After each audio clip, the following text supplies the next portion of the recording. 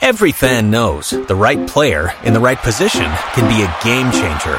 Put LifeLock between your identity and identity thieves to monitor and alert you to threats you could miss. Plus, with a U.S.-based restoration specialist on your team, you won't have to face drained accounts, fraudulent loans, or other losses from identity theft alone. All backed by the LifeLock $1 Million Protection Package. Change the game on identity theft. Save up to 25% your first year at LifeLock.com/aware. It's time to add some spice to your nooner. Nooner funny. This is the place where big-time guests, bold opinions, and little cute doggies come together. This is Rothman and Ice. All right, back at it. High noon. Bells are going off. Whistles. Rothman and Ice. Anthony Rothman, Matty Ice Hayes. CB back from the nude beach. We'll get to that in a minute. How's everybody feeling? You forgot the sirens, too, right? Wednesday at high noon. Yeah. Don't we get that in our fine city? Yeah, the Purge siren. No, I'm doing well. Everything is fine. Had a fun sports night last night. Watched a ton. But, man, I mean, the NBA this morning, dropping it like it's hot. All type of news dropping everywhere. Some, well, I think all of it's bad. I think everything that came out today, none of it would qualify as good. 2 head coaches fired. Star players. Everybody's out. Being out. One with Kawhi Leonard with a knee injury. We may not see him again. CP3.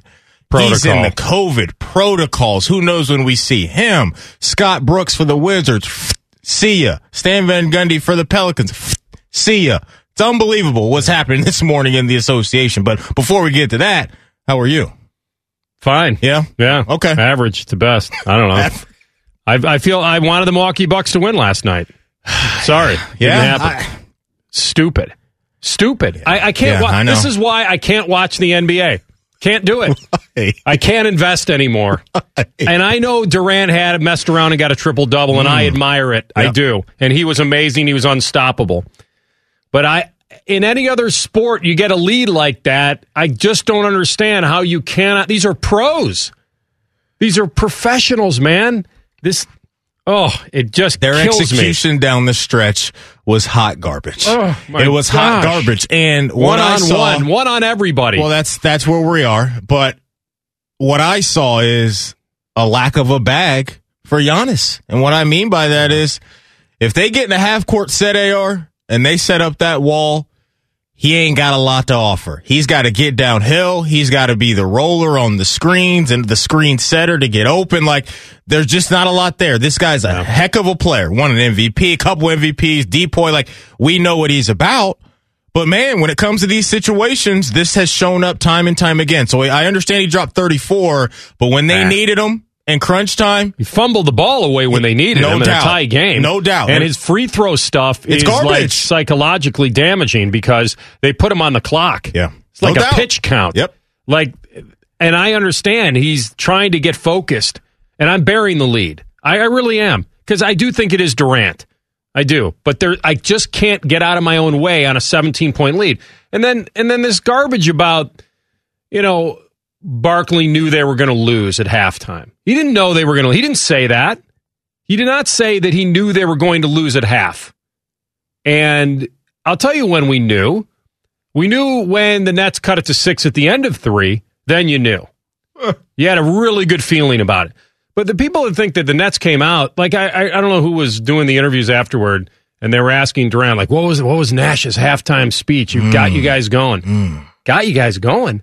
That was a 16-point lead at half. It was a 17-point lead halfway through the third quarter. There was nothing about the halftime speech that got it done. Like, you'd think that the Nets came out and went on a 20-0 run out of the gate. That didn't happen. No, it didn't. And that's what bothered me so much is the people that didn't watch the game, they're up 16 at the halftime, and they're up 17 at the 7-minute mark. Like, so there was nothing about halftime speech or flipping a switch. There were guys that were really good. Green, Griffin, very good. They had to hit shots. They did. And what they did, and here's what I loved about Durant last night. He wasn't settling, that's for sure. But even without the ball, setting these backdoor screens and doing everything that an all-time great will do to will his team to a victory. He got the other guys involved. They stepped up. And the pick and roll with Griffin when they would double him on a rare occasion worked. And as bad as Harden was, I mean, limited, not bad. He was limited. He didn't shoot well. Right. The fact that he toughed it out and went yesterday from doubtful to questionable to I'm playing is kind of weird. Right. But the fact that he played, his ability, and by the way, when you got a bad hammy and a guy's not shooting well, why do you got to be all up in his grill? Why do you have to defend him like that? A, make him go around you because he doesn't have the burst. Or two, he's not having a good shooting night, so give him a little space and tempt him. Well, you don't want to let him cook up those step backs, which he is an absolute beast at, so you got to play it there. He's an unguardable force, whether he's on one leg or not, and I think that was a huge thing just to have him out there. His presence out there. I agree. Was huge his because passes were still deadly. That's what I'm saying. He can still throw a high-velocity fastball from way out top to a cutting dude. He's an all-time great offensive player that has that skill set in his bag, too, that you mentioned. So I thought that was huge for them psychologically and just obviously the stuff on the floor because Milwaukee, you have to respect at least James Harden's presence on the court. So I think that definitely helped out Brooklyn. But the headline is KD. And this is why I sat here yesterday and said all the people that have been on TV and all the stuff that I've been reading that were feeling bad for KD. Sure, not having Kyrie and James Harden is a huge deal, but I knew this is what he's capable of. We've seen Kevin Durant do things like this throughout his career. He's always had amazing players next to him. Sure, we've had that conversation. But the player that is Kevin Durant is an absolute freak show. And you saw it yesterday that at his size, with his shooting ability, he's unguardable. When he gets locked in like that, he had the midi on automatic, man. He really did. And he went 4 of 9 from 3-point range. So this is why when they assembled those three guys, a lot of people said they're winning the championship because they have so much offensive firepower that they can throw at you night in and night out. And if one of these guys has it to this level, I don't care what team they're going up against, they're going to put the opposing team in a weird spot. But I'm so glad you highlighted the others of last night as well. They were great. Crafty vets. Blake Griffin really and good. Jeff Green. Jeff Green knocking it down 7 of 8 from 3 for Jeff Green. Oh, my God. Unbelievable, man. And it's the only way they win with Durant being the only player in history to go 45 plus, 15 plus, 10 plus in a playoff game. He was on one. He was on one, man. I mean, let that settle in for a minute. It settled in last night when I was watching it live. In history. I know. Been some good ones. His team needed a win. He delivered. Yeah. That's a performance for the ages. But to get there, he also needed help from his dudes that showed up. And the thing that bothers me about Milwaukee is that they must not be psychologically sound because now I hope they know that I don't know what they know. They could probably spin it as that they blew the game. Mm-hmm. I thought Giannis, by the way, the one that KD doesn't want even talked about, Giannis gave KD the ultimate compliment. Sure. Like he's the best player in the world right now. Yeah. So maybe KD can soften a little bit on his, I don't want to even hear about this guy, which is so bizarre, but whatever. Oh, man. But at the end of the third, I'm watching this game, man. You would have been proud of me, dude. I was locked in, and there was hockey on, and I was trying. Like, I was locked in. Yeah. I was like, okay. It's a big game. We talked about it a lot yesterday. Yeah. I want to follow up. I want to invest in this. I told you I was leaning Milwaukee in the series, but that was before I knew Harden was playing. I thought Harden wasn't going to play. Not that he was great, but like you said, his presence alone is something. Enough. Yep. If Harden doesn't play last night, did the Nets win? Who knows? Yeah. But I watched the end of the third quarter, and it's just horrendous defense, and that's fine. They're limping to the end of the third. And I'm like, okay, just get to the end of the third, see if you can just man up for the fourth. And P.J. Tucker takes a ball out of the basket and does a casual inbound in a playoff game on the road in a game you're leading by 17. And it's a turnover. Yeah. In fact, the camera actually cut away from it, and then Marv Allen's like, oh, and a turnover. I'm like, what? Turnover? Everyone's retreating. How could there be a turnover? Like, that's how bad Milwaukee was. And, listen, Shamet was good. Like, he played well. Durant's step back, Jay, is just, it's unreal. And it forced guys like Drew Holiday to kind of not be selective on their shots. And, here's the other thing. Giannis. Harden's on you. you got to take him, man. Told you, he doesn't have a bag, man. He does not have a bag. But one guy's on one leg. Yeah, but when they put up that wall, there's nothing he can do. There's nothing he can do. But what the Brooklyn Nets have in Kevin Durant and Kyrie Irving is two of the all-time great shot makers the sport has ever seen. And obviously in two different body types. Kyrie's handle is ridiculous. But a dude at his height, talking about Kevin Durant, the sport's never seen a guy that tall with that length be able to shoot like that and make any shot on the floor. So now all the pressure's back on Milwaukee, and we'll see what Giannis does. Does he draw the Kevin Durant assignment? Does he want that? How does that affect his offensive game? Being, putting all that effort on the defensive end to try to slow down Kevin Durant. What I would be frightened of if I was a Milwaukee fan was James Harden again. Right? And what we get from James Harden in his second game of this series, because I can't imagine it's going to be this bad. Now, maybe KD doesn't go for 40 plus the way he did in this game, but I don't think James Harden is going to look the way he looked last night. I think it was a totally rust game for him. A lot of his shots were short. You can see he just doesn't have his legs, which makes sense. But if he's going to cook up a little sliver of what James Harden is, Milwaukee's in trouble. So we're going to find out. They're back at home, and they have their backs against the wall. But with KD and James Harden on the same floor, you should be spooked. Yeah, I mean they're I don't know if I would say they're in big trouble, but they're in trouble. Season's on the line. Well, that's what I mean. But I also feel like one guy who tested his hamstring for a decent amount of time last night now would have to bounce back again. Maybe it did loosen up. Maybe they can stretch it and therapy that up again. Yeah. But my feeling is, why are the Nets going to go all in to try to put them away when they know that you're going to have Game 7 at home if needed? I know you don't want to go mess 7 around with a Game 7. But Maddie, from a mental side of it, did the Nets really follow that up with a knockout blow? I would hope. Yeah, you don't want to mess around with Giannis, Drew Holiday, and Chris Middleton in a Game 7. I know we're talking about their collapse, but I don't want to mess around with that trio, especially if I'm Kevin Durant and my guy James Harden may not be healthy. That's all I'm saying. Well, that's what you just said. Get it in Game 6. Right, but my point is, if let's say you do go all out to try to win Game 6 because it's an elimination game, and you don't win it, and now you just taxed hamstring kid again in a game you lost. And then what if he re-aggravates it? Yeah, I don't want it in my mind at all that we're going to kind of take it easy in Game 6, you know? Like, I want to stomp on their throats now that we have them up against the wall like this. Yeah. I would think that Vegas would think that Milwaukee would be the favorite in Game 6.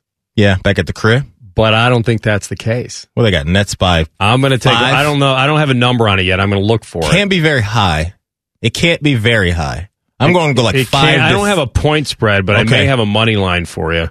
And we'll talk about some soft earned dollars because I feel like I would put my soft earned dollars in Game 6 on Milwaukee to just win the game. Forget the spread. I don't even know what it's going to be. Yeah. Either they're getting a little or giving a little. If I had to lean, I'm with you. I'd lean Milwaukee. I'd lean Milwaukee, and I'm going to tell you what value we might be able to get on that. Real quick, it's just been nuts. Now you talk about the Kawhi thing and how that impacts that series with the Jazz. I think the Jazz are feeling great with Game 5 on their floor tonight. And then Stan Van Gundy getting fired with the Pelicans is big because of who's on that roster in Zion Williamson. So that's going to be a very appealing job down in New Orleans. So just a crazy night in the NBA with a historically great performance by KD. And then this morning, a lot of unfortunate news with 2-star players going down and 2 head coaches getting canned. Been crazy. I'm glad I watched it, but I'm not. Oh, come on. Have a little fun, man. I feel like I have some satisfaction of knowing that I watched something that happened in the NBA last night that has never happened before. That's cool. That's good for you. That's cool. That's live. You. Like, that's a cool thing. 45, 15, and 10. Yeah. Like, that's... And a guy that had to will his team back. Right. Like, I got to see probably the best game he's ever played. Live. Yeah, one of. There's no debating that. I mean, I know he had one with, what's the one I'm thinking of? The one... he's had so many great... Yeah, no, there was a big one. The 54 game. Yeah, he's just been racking up points, man, his whole career. Can't imagine how much fun. This is a playoff game without Kyrie and Harden on one leg, and the fact that they were down 17. And then he said, here we go. You drop this, you're going on the road with your season on the line. Yeah. But now it's reversed, and now all the attention goes back to Giannis and what he's going to do as one of the faces of the league. I love what's going on between these 2-star players going back at it. I love it. Adam Schefter, 1233 Nate Ebner, great former Buckeye, Olympian, will join us at 1:33. He wrote a memoir about his family life and his father and the lessons learned. It's pretty incredible, very emotional. We'll have him on at 1:33. We'll do some deep dive. Will Nick Chubb demand an extension here? Or will he just kind of fall in line with, hey, we're Super Bowl contenders, let my agent handle that stuff? We'll talk to Austin Ward about the Buckeyes at 2:33 as we get knee-deep or calf-deep into the summertime, but camp will be here before you know it. Off and running, Aaron Rodgers also still sending shots, subliminal shots to the Packers. That's next. Rothman and Ice on the Fan. All Buckeyes, all the time. The Buckeye Show. Weeknights at 6. Your flagship home for Ohio State athletics. The Fan, Ohio's sports destination. Joggers or sweatpants. Either way, one size fits all. This is Rothman and Ice. All right, welcome back. Schefter coming up bottom of the hour. Tell you about my friends over at Germain Honda on Sawmill Road. Was over there yesterday. Got to see that new 2022 Civic. Sweet. It's there. It's waiting for you. Somebody's going to grab it. Go get it before they do. And if you got a trade, they're going to overpay for it. And then it's a win-win. You get the brand new ride and the overpay on the trade. Rates as low as nothing, 0%. They've got more than 500 new and pre-owned. I was spit-shining Maddie's new Mustang over there in pre-owned. Thank you. Told Jerry to set it aside for you. Said, my boy can't drive stick, so we're going to have to put him in an automatic. And then we found the black one, which is nice. So you don't have to have the white one. Same-day service, you don't need an appointment. Germain Honda of Dublin.com. Their inventory is robust, and it's just nice to see people out looking at cars, and the helpful people at Germain Honda on Sawmill will take care of you. See my guy Jerry in pre-owned. He's got some good stuff over there. New, obviously, you can just hop over and see Marcello and his team. But you can shop now, Germain Honda of Dublin.com. Here's the spread on the game for, when is that game? Is that tomorrow night? Friday night? I would think it's tomorrow. What is tonight? Wednesday? Tomorrow's Thursday, right? Yeah, I don't know what day it is either. I guess today is Wednesday. I think they're playing tomorrow. Milwaukee is favored. Makes sense. As we thought. Makes sense. 5.5, though. Here's the bet. Yeah. I don't think that's the one. Okay.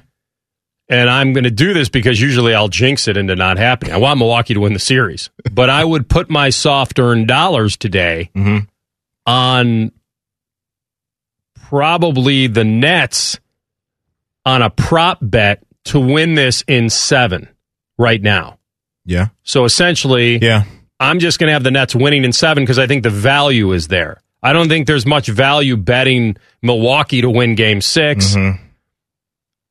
And there'd be no value in betting the Nets. So I'd rather bet it now, thinking they just split the next 2.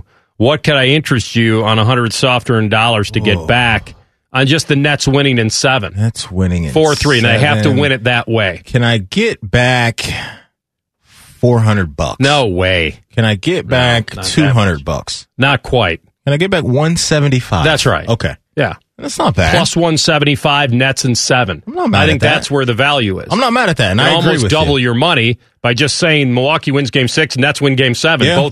Both protect home court. I like it. Let's do it. All right. I like it. Lock it in. Yep.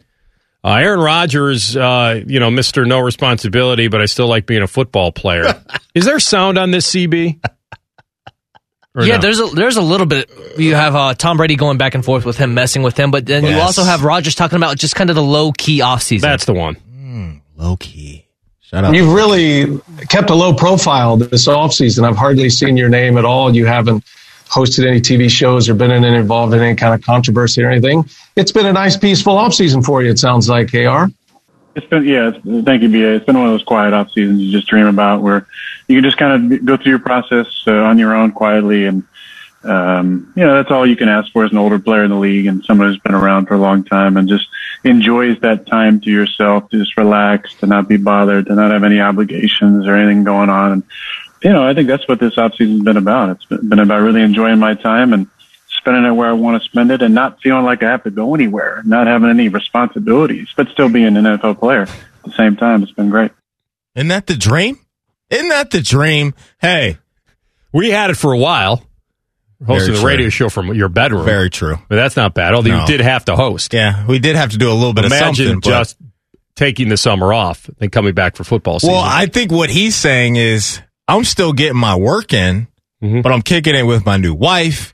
I'm out here in Hawaii. I'm talking trash to Tom Brady, or better yet, Tom Brady's still talking trash to me about the NFC Championship game. He's feeling good. Look, and if there's any guy or guys around the league that have earned the right to say something like that, to me, it's Aaron Rodgers and Tom Brady. Now, some people back in Green Bay may not love hearing that, but he is living his best life right now. And I'm sure, when he is not, playing the guitar or whatever we saw him doing down there in Hawaii, he is still doing football things. So I wouldn't be too concerned about that. But he's laid back chilling. And he knows right now that, hey, I don't really need to be there. Me losing the $93,000 ain't hurting me that much. So I'm still going to work. I'm still going to get my workouts in. And whenever I decide to show up is when I'll show up. Yeah. Well, they'll come for that money eventually. Sure. They don't have to do it now. But he wore that I'm offended shirt with the anger emoji on it. It's kind of a funny shirt. I love this dude, man. I love that he plays into it. You love the fact that he's a complicated fella. Well, hey, Mark Murphy, you're going to throw that out there. I'm going to wear a nice little T-shirt for you, man, and let you know how I'm feeling. It may not be exactly how he's feeling, but it's something. It's something. We'll ask Schefter about it next. Rothman and Ice on the Fan. On air, online, on the app. New methods of consumption, same great radio taste. Take us with you everywhere. The Fan, Ohio sports destination. NFL Playbook with ESPN's Adam Schefter. All right, it's that time of the week, a great time of the week. We get to talk to the senior NFL insider for ESPN, our friend Adam Schefter. Good afternoon, Schefty. What a big NBA day it is today, gentlemen. How about all this NBA news flying around? Yeah. Crazy, man. I mean, it's, first of all, I know you love the sport, and I get into it during the playoffs, and Maddie loves it all season. But last night, the job that Durant did, and I know that Barkley and the team of TNT, they were trying to put one foot in and one foot out. Like, it's hard not to acknowledge Durant. He's the lead. He took over the game. He was unstoppable. But you got to find a way to coach that thing to a win when you're up 17 midway third quarter. And maybe it's just me as a casual NBA fan.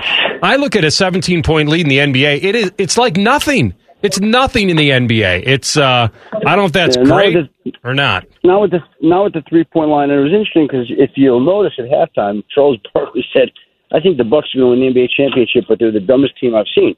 And I'm thinking, well, how could you be that dumb and think that you're going to survive against a tough Nets team, and then in the Eastern Conference Finals, and then the Western, or the championship round? Like, it's hard to be dumb and prevail time and time again. Eventually, it catches up to you, and they took apart the ways that Milwaukee failed last night, and then it came back to bite them in the end.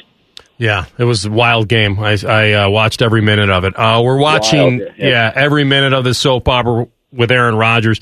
Let me ask you this way. Is there anything that you hear or would make you believe that Aaron Rodgers will show up for training camp in late July? I hear. How about this? For as closely as I follow that, I don't know the answer. And I think the Packers don't know the answer. And I think really there's one guy that knows that answer, and that's Aaron Rodgers. And what's to say that he doesn't change his mind between now and then? I mean, he may be of the mind I'm not going, and he does wind up going, or he could be of the mind where he says, I am going to go, and then decide not to go. And so, I know that the Packers were preparing or hoping to have more meetings with him. More meetings, in addition to all the meetings they've already had with him. So they've essentially spent a lot of their offseason trying to convince him why Green Bay is the place for him and why he should return, and trying to address his concerns and issues, right? And it hasn't worked to date. Now, my understanding is that there's going to be more conversations and more meetings. They want more meetings. We'll see. And they're prepared to have this go up until training camp. Now, what's going to happen then? I don't know. That's a month from now, a month plus, 6 weeks from now. And there are a lot of people that change their minds many times. So we'll see how it shakes out. I don't know the answer, and I don't know that they know the answer. Shefty, one quick one on Aaron Rodgers. Again, just a follow-up. Did the comment from Mark Murphy, the complicated fella, add any more fuel to this fire from what you understand? Well, let me just say this. We can only go by what we know and see. And Aaron Rodgers did a Zoom call on Tuesday to promote the match with Tom Brady, Bryson DeChambeau, Phil Mickelson, and he was wearing an I'm offended shirt. Now, that may have been just completely coincidental, but he framed his Zoom shot. He knew that he was going to be on. He knew that everything he said and did would be analyzed. And so, yes, we're going to analyze that. And I'm going to say that as smart as Aaron Rodgers is, that he doesn't accidentally wear an I'm offended shirt. He doesn't just accidentally this looks like a comfortable shirt to wear today on this conference call today. I know I've got a million shirts with a million brands that I represent, and I've got all kinds of cool clothes, but I'm going to wear this one. Yeah, it's crazy. Absolutely. Want to hit you up on a running back? It sounds like he's a complicated fella. Yeah, we all are. Wanted to hit you up on Le'Veon Bell, Schefter, in the news the last couple days. Had some comments about Andy Reid. First off, your thoughts on that and what you understand about their relationship, and a little follow-up. What's the kind of market looking like for Le'Veon right now as a veteran running back? Well, the running back market in general is very soft. And the fact that he's still unemployed tells you that it's not very appealing at all, that he's looking at a veteran minimum kind of contract with some upside for incentives on performance and production. And I don't understand. You could feel that way about Andy Reid. I got no problem with that. I think Andy Reid is one of the more respected and beloved individuals in the league. But if you feel that way, well, why would you say it publicly? What do you gain by that? And I think anyone, anytime, we make our living with words, talking. And I try to be very measured in the words I choose and use. And so if I feel like Andy Reid is a jerk who I would never play for again and I'd rather retire, if I share that view, what is the upside for me? Do you think that there's going to be more coaches in the league, all these coaches that grew up in the Andy Reid tree who say, boy, that Le'Veon Bell, he knows the guy that we know really well, and let's go give him a chance based. No. Half these coaches in the league worked for Andy Reid or with Andy Reid at one point or another. They love the guy. So when somebody comes out and says that, and obviously Le'Veon Bell felt justified in saying that's what he thinks and believes and feels. Okay, I got no issues with that. But you probably just turned off half the league right there when you're trying to get a job anyway. I always say, with anything you say, what's the upside, what's the downside? And I maybe I'm missing something. I don't see the upside there. I don't see it. Tell me what I'm missing. Yeah, I don't know. He wanted his feelings known about that somehow. I don't know why. Have you heard why? Is this just a football thing? That I just think he's talking, and he feels that, and so he says it. And so sometimes you just got to be a little bit careful about it. Now maybe he doesn't care, and that's his prerogative. Yeah. I don't have any issue with that. I'm just looking from my line of thinking. You're asking me, and I say, what does he gain by that? Yeah. And what does he lose by that? What he loses by that is, well, he probably just eliminated himself in Buffalo. He probably just eliminated himself in Chicago. He probably just eliminated himself in a lot of places that have coaches who are in place because Andy Reid helped bring them along. That's all. Yeah. No, it is weird. I don't know. I mean, it could be just a football thing that he was promised something that Andy Reid didn't deliver on. That's the only thing I can think of. And by the way, and that so say that. So say that. Mm-hmm. Say that. So say, boy, Andy Reid told me he'd use me more and he didn't. Okay. Yeah. So you have a right to be this, but don't say. I'm not going to tell anyone what to say. They can say whatever they want. I just, I'd rather retire than play for Andy Reid. Okay. How come? Why? Let me understand why. Where are we headed with this Stephon Gilmore situation in New England? Do you think that's anything that happens this offseason, or do you think they're going to let this thing play out with him? Well, guys, listen, we've got a lot of holdouts right now, right? Guys that basically didn't show for mandatory minicamp. Aaron Rodgers, of course, everybody knows. Jamal Adams in Seattle didn't show. Xavier Howard in Miami, who led the NFL in interceptions last year, didn't show. Stephon Gilmore didn't show. So there's a lot of guys that want new deals, and many deserve new deals. So now is the time, I think, to try to make a statement. Jamal Adams got an excused absence, so he doesn't have to pay the $93,000+ in fines. Stephon Gilmore's coming off a partially torn quad, would not have been able to participate anyway, so he gets to make a statement for missing a camp that he couldn't have taken part in anyway. Xavier Howard got a contract extension in May of 2019, or 2 years ago, that he already believes he's outplayed.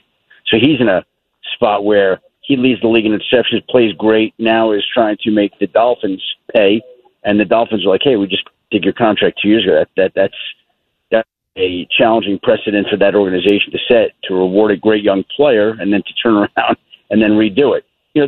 And that's the thing that every player has to wrestle with. You can do an extension anytime you want, and it's always a good idea, I think, to get guaranteed money while you can, because the sport is so physical and violent. But if you do that, you're under contract. Now, I know that these guys have a limited shelf life, and it's their right to ask for more money whenever they want. If they can get it, more power to them. Players should get whatever they can get every time. But I think it's hard, when you've got – I think Xavier Howard's got 3 or 4 years left in his contract, and you just did the deal 2 years ago. You're in a tough spot there, to me. But let's see what happens. Talking with our weekly visit with Adam Schefter here, ESPN Senior NFL Insider. I know the Deshaun Watson thing is still very much in doubt, and we don't know what the league is going to do, whether this is a commissioner-exempt deal, whether there's something from the personal conduct policy. So I'll ask you this. If the Texans are going to move on from him, how and when, how and when can they do it? Well, I don't think that they're going to do it until the Deshaun Watson situation is resolved one way or another, and his value is restored to a higher level than it is now. Now, maybe this is going to go the other way, and there are going to be more women that come out, and maybe the situation gets worse, and who knows the type of damage it does for Deshaun Watson, right? So that always could happen. But let's assume that it doesn't go that way. Let's assume that these suits are settled, that Deshaun Watson basically serves his discipline with the league, does whatever he has to do. I think once they get past that, I think that's when the Texans act on him. And I think people forget, before all this happened, Deshaun Watson told the Texans he never wanted to play there again. So he doesn't want to be there, and they don't know what to do with him now. And they've moved on from him. I mean, they went and signed Tyrod Taylor. They went and drafted Davis Mills. They went and signed Jeff Driscoll. They went and added 3 quarterbacks. You don't do that if you're planning on having Deshaun Watson. So they've moved on. Now, when that happens, it looks like it's going to be a while. They're prepared to have it go a while. I personally think that they don't really care whether it lasts the season, and they have to trade him after the season at that point, when maybe his value to a certain extent in their mind is hopefully restored. So we'll just have to see how it plays out. But I don't think it's anything soon. How about that? Yeah, and I know that we don't have time for a long answer here, but they don't want to pay him, though. Like, if they believe he'll be on paid leave and he reports for training camp, then he gets his salary. Yeah, well, no. He's not showing a camp. That's not happening, okay? Now, the question is he put on commissioner exempt? Is he an excused absence? Is he I don't expect to see Deshaun Watson in Texas camp taking snaps and reps. Yeah. All right, Schefty. Good job, man. Have a great afternoon. Thanks. Thanks, guys. Enjoyed it. Be in touch. Be well. Stay safe. Talk next week. You got it. Adam Schefter on the Bryant Heating and Cooling Systems Fan Guest Hotline. Okay, a lot there. We'll come back and talk a little bit more about Deshaun's situation. It's pretty complicated. And then there is a little bit of feel that Aaron Rodgers may not be so beloved in a certain area, an important area. We'll tell you about that next. Rothman and Ice on the Fan. The best soccer team in the land lives on the best radio station in the land. Proud to be your flagship home for the Columbus Crew all season long. The Fan, Ohio sports destination. Dog advice? Check. Gambling advice? Check. Eating broccoli for every meal? Check. Yeah, I know you're hungry. This is Rothman and Ice. Welcome back in, Rothman and Ice. CB back as well. Shams Charania, senior lead NBA insider for The Athletic and Stadium. Yep. Tweeting out that there is fear that NBA star Kawhi Leonard has suffered an ACL. Now, I will tell you this. Watching that highlight, him running down the floor, ball in hand, and getting bumped in stride, looked like a very normal NBA collision, like nothing. Yeah. Almost nothing. He didn't go down. Like, usually if you tear an ACL, there'd be fear of Like right away, you hear it pop. It just, you can't put any weight. You go down. He ran off the floor essentially. So hopefully it's not a tear. It's a severe sprain of some kind. And certainly there are different grades of it. But if that's the fear, then that's awful. Yeah. It's awful. And that puts a whole lot of other things in motion for Kawhi and for the Clippers. This was their window. I mean, now he's got an opportunity after this season to say, does he want to go elsewhere? What does the remainder of his career look like? Remember, this is a big part of the San Antonio stuff, right? Where all that drama was going down and how their medical staff handled Kawhi and all of that. But we've known that the leg stuff for him was problematic. And you can watch some of his games throughout the year and really see that he really doesn't have the lift day in and day out like he usually does. And that's why a big narrative around him was sitting out a whole bunch of games and low management and not playing in back-to-backs because his body's been wearing down, and especially the lower half. So now, if you add this possible ACL injury to this guy's kind of injury resume, if you will, that just puts a whole bunch of question marks around what type of player he'll be moving forward. We've seen him really have some really big-time moments throughout this playoffs. For the most part, the dude has been lights out, but this has always been a fear. So, yeah, it's been a wild day in the NBA today, and it's just what is going on, a lot of bad news coming out of the NBA with injuries and all type of other stuff. So you got a lot of candles at home. Why don't you just light a lot of them? Why don't you do like a little prayer circle and I can see handle if you can that. get this I can thing handle reversed? That. I can handle that. All right, let's get that going. Aaron Rodgers has kind of played this international man of mystery. Let's go to Hawaii.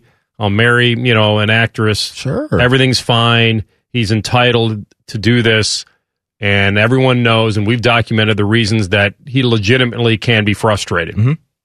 There's a report here by Matt Lombardo, fan-sided NFL insider, and I who knows who puts this stuff out, right? I can't be sure what I really believe right now. Yeah. But he wrote a story that said a former NFL general manager told him that Aaron Rodgers is selfish and teammates don't like him and coaches don't like him because it's all about Aaron. They all deal with him because he's a superstar. He helps guys make money and put food on the table for their kids, and people respect him for that. Buying it or not? No, not buying it. It's too, the timing of this is... It's too ironic. We're coming off the kind of situation last night where he's wearing the T-shirt, and then today we get a story about him being a bad teammate. I'm not buying this AR, and the reason why I'm not buying it is just because we've had recently in the last couple weeks guys on the team right now that have come out publicly and saying they're supporting him and all that, and Devontae Adams and David Bakhtiari. Well, he has friends on the team. I'll admit, everybody knows that. I'm just wondering what the sense is. They didn't have to come out and say that. They didn't have to come out and say they support him and they're going to ride with him and all of that. I mean, that to me holds some type of weight, whether they're friends or not, So I just think this is back and forth. And I think this is the Packers playing games through the media again. And it's an anonymous old GM, which to me leads me right back to Goody and Mark Murphy. Old. Well, a guy that's not a GM right now, not old as an age. I'm just saying a guy that used to be a GM. Yeah. So when you're talking about a guy like that giving out a quote like this, I just can't buy it. I'm going to semi-buy it. I don't. It's not like it means anything to me because I feel like the longer this goes on, and if this GM believes or former GM believes that this shows how selfish Aaron really is, then he had some personal deal on this. Like there's something that's connected. And I told you that I feel like, eventually you have to move on as a team. I know you say you want him traded because that'll help everybody move on, because then there's no rescuing it. Then it's over. Then we're going with Jordan Love. We're not waiting for Superman to swoop in, put on his cape and rescue us. Like I agree with some of that, but I'm thinking more big picture on this. But we'll see. We'll see what Aaron Rodgers does. That's why I asked Schefter earlier, like, you believe, is there anything that you would believe that he would want to play or come to training camp? And I wouldn't, because the ultimate thing, and we've been talking about this, and everyone is talking about it, we don't really know what needs to change if he would reconsider. I've not heard anything of that. There's nothing that Aaron has said makes you believe that, well, if certain things change, then I would be willing to come back. He's not opened that. He's not even put a crack in the door. So all these meetings and potential and money and all that and guaranteed stuff. I don't see anything rescuing this, and I almost feel like when he said that stuff about no responsibilities, but I'm still a football player. Well, at least that tells you. You know, the only thing that does tell you, Matty, that maybe if there's a bluff of retirement, that's not quite there yet. Yeah, maybe a sliver of it. I just took it as he's still getting his work in. Right? Like, I don't need to be up there in Green Bay. I'm still doing what I need to do. I'm still doing all my quarterbacking stuff. And the part of what's going to change for him, I don't know if we'll ever know. But I think a large part of this for me is that the relationship's torn between Mark Murphy, Brian Gutekunst, and Aaron Rodgers. And I think that's where we are. And I don't know if he looks at those guys as people he feels like, hey, we can circle back around and get this thing headed in a better path than what it is right now. But when I hear a report coming out anonymously from a former GM kind of dunking on Aaron Rodgers, yeah, I'm just not going to buy that. I'm going to roll with what the current guys are saying on his team right now, and everything that I've heard is those guys are supporting him. And when he decides to come back, if he decides to come back, they'll welcome him with open arms. We'll hit a Sports Center update top of the hour here. Bryson and Brooks did not get paired by the USGA, but they commented about the potential of it. That's next. Rothman and Ice on the Fan. Keeping you entertained with our vast selection of hot takes and play-by-play for over 25 years. Proud to be your home of the Buckeyes, the Fan, Ohio sports destination. Old school and new school, joining forces to give you an education. This is Rothman and Ice. Welcome back. Second hour, Rothman and Ice. Anthony Rothman, Matty Ice Hayes. CB back in the saddle. We will have Nate Ebner on, former Buckeye. Hilliard native, Olympian, 133 on his new memoir. Crazy resume, right? Unbelievable, really. Yeah. One of the most unsung athletes you'll ever imagine. Like, just decides to do something, and he does it. We'll have him on at 133. The Brooks-Bryson thing didn't happen. We've talked about this a lot, and both those guys met the media this week, and I've been on Team Bryson because I wanted to pick a dude, and it's not because I don't like Brooks. I feel like a lot of the antagonizing has come from Brooks for whatever reason, for petty reasons or whatever. I don't like him. I don't know if either one of the guys is on record as saying why they don't like the other guy. That there may be time for that now. I don't know. CB, you do have some sound bites from these two dudes, or no? Were you able to snatch that up anywhere? Nothing. I get okay. I feel like both these guys were asked yesterday about it, and they both acted like, well, it didn't come through me. I mean, I would have done it, and Bryson is now saying it's great. Here's where I got to call Bryson out now. I got to be fair. Bryson said it's great banter, and he loves it when people say Brooksy, and he thinks it's hilarious. I think that's a lie. I think he's trying to embrace it because that's the only thing he can do now. But if we want to believe what happened at the Memorial is true, where he's pointing dudes out, then he doesn't think it's hilarious. Then it isn't fun for him. And I'm okay with that. And I'm okay with him saying, it's not fun for me. I'm a professional. I understand that people get to yell at golf tournaments after I hit a golf ball, but it's getting tiring. And I don't know why Brooks is fueling this fire. I've never, And so also I would have been okay about it, he said, if they were paired, but nothing went through him. Well, as the story goes, his agent was asked about it, and his agent wasn't unilaterally making that decision for him. I think he would have asked him, you want to take this on this week? It's a national championship. You're trying to defend. Yeah. Like, would you want to take this on? So part of me believes that this is a lie now, that Bryson doesn't believe it's great banter. On the other side of it, Brooks touting that this is growing the game. We've got more eyeballs and more views and more clicks than we've ever had before. That's accurate. but is it for the right reasons? And I don't think Brooks is doing it to help grow the game. I don't. I think rivalries are born on the course, not off. And I do think that USGA probably, and I know you'll agree with this, and I've come around to it, and I did say this to you last week, that it'd be a ratings bonanza. Mm-hmm. I'm more into the suspense of it. If you want to keep this thing going, then don't pair them yet. And because if they just play a normal round and shake hands at the end and then that's it, then it fizzles. But it does fit. It's a U.S. Open. It's one of the toughest to win. Yeah. It's our national championship. 2 Americans. And I've probably come around to that this is a missed opportunity because it seems like the right timing to do this. But now I got to call both guys out because I don't think Brooks is into growing the game. I think he really doesn't like this guy and he gets under his skin and he's a little insecure about him, about all the magazine covers and all the distance, and he get it farther than anybody. And I think Bryson is now lying to himself that he thinks it's fine and great banter, and I think it's hilarious. All of this stuff is all in the same pot for me, AR, and it's still coming out a delicious meal. All of this stuff, to me. I love this. I absolutely love it, and I completely agree with Brooks. I can't dip into his mind and personally get a feel on whether he really thinks this is great or he wants to continue to push this for the sport. But on the surface, he's absolutely right. If they don't have this storyline going into this weekend, it's just another normal week in golf. And there aren't, to me, a bunch of people that are really tapped in to see what's going to happen between these two guys. I don't like the decision not to pair them.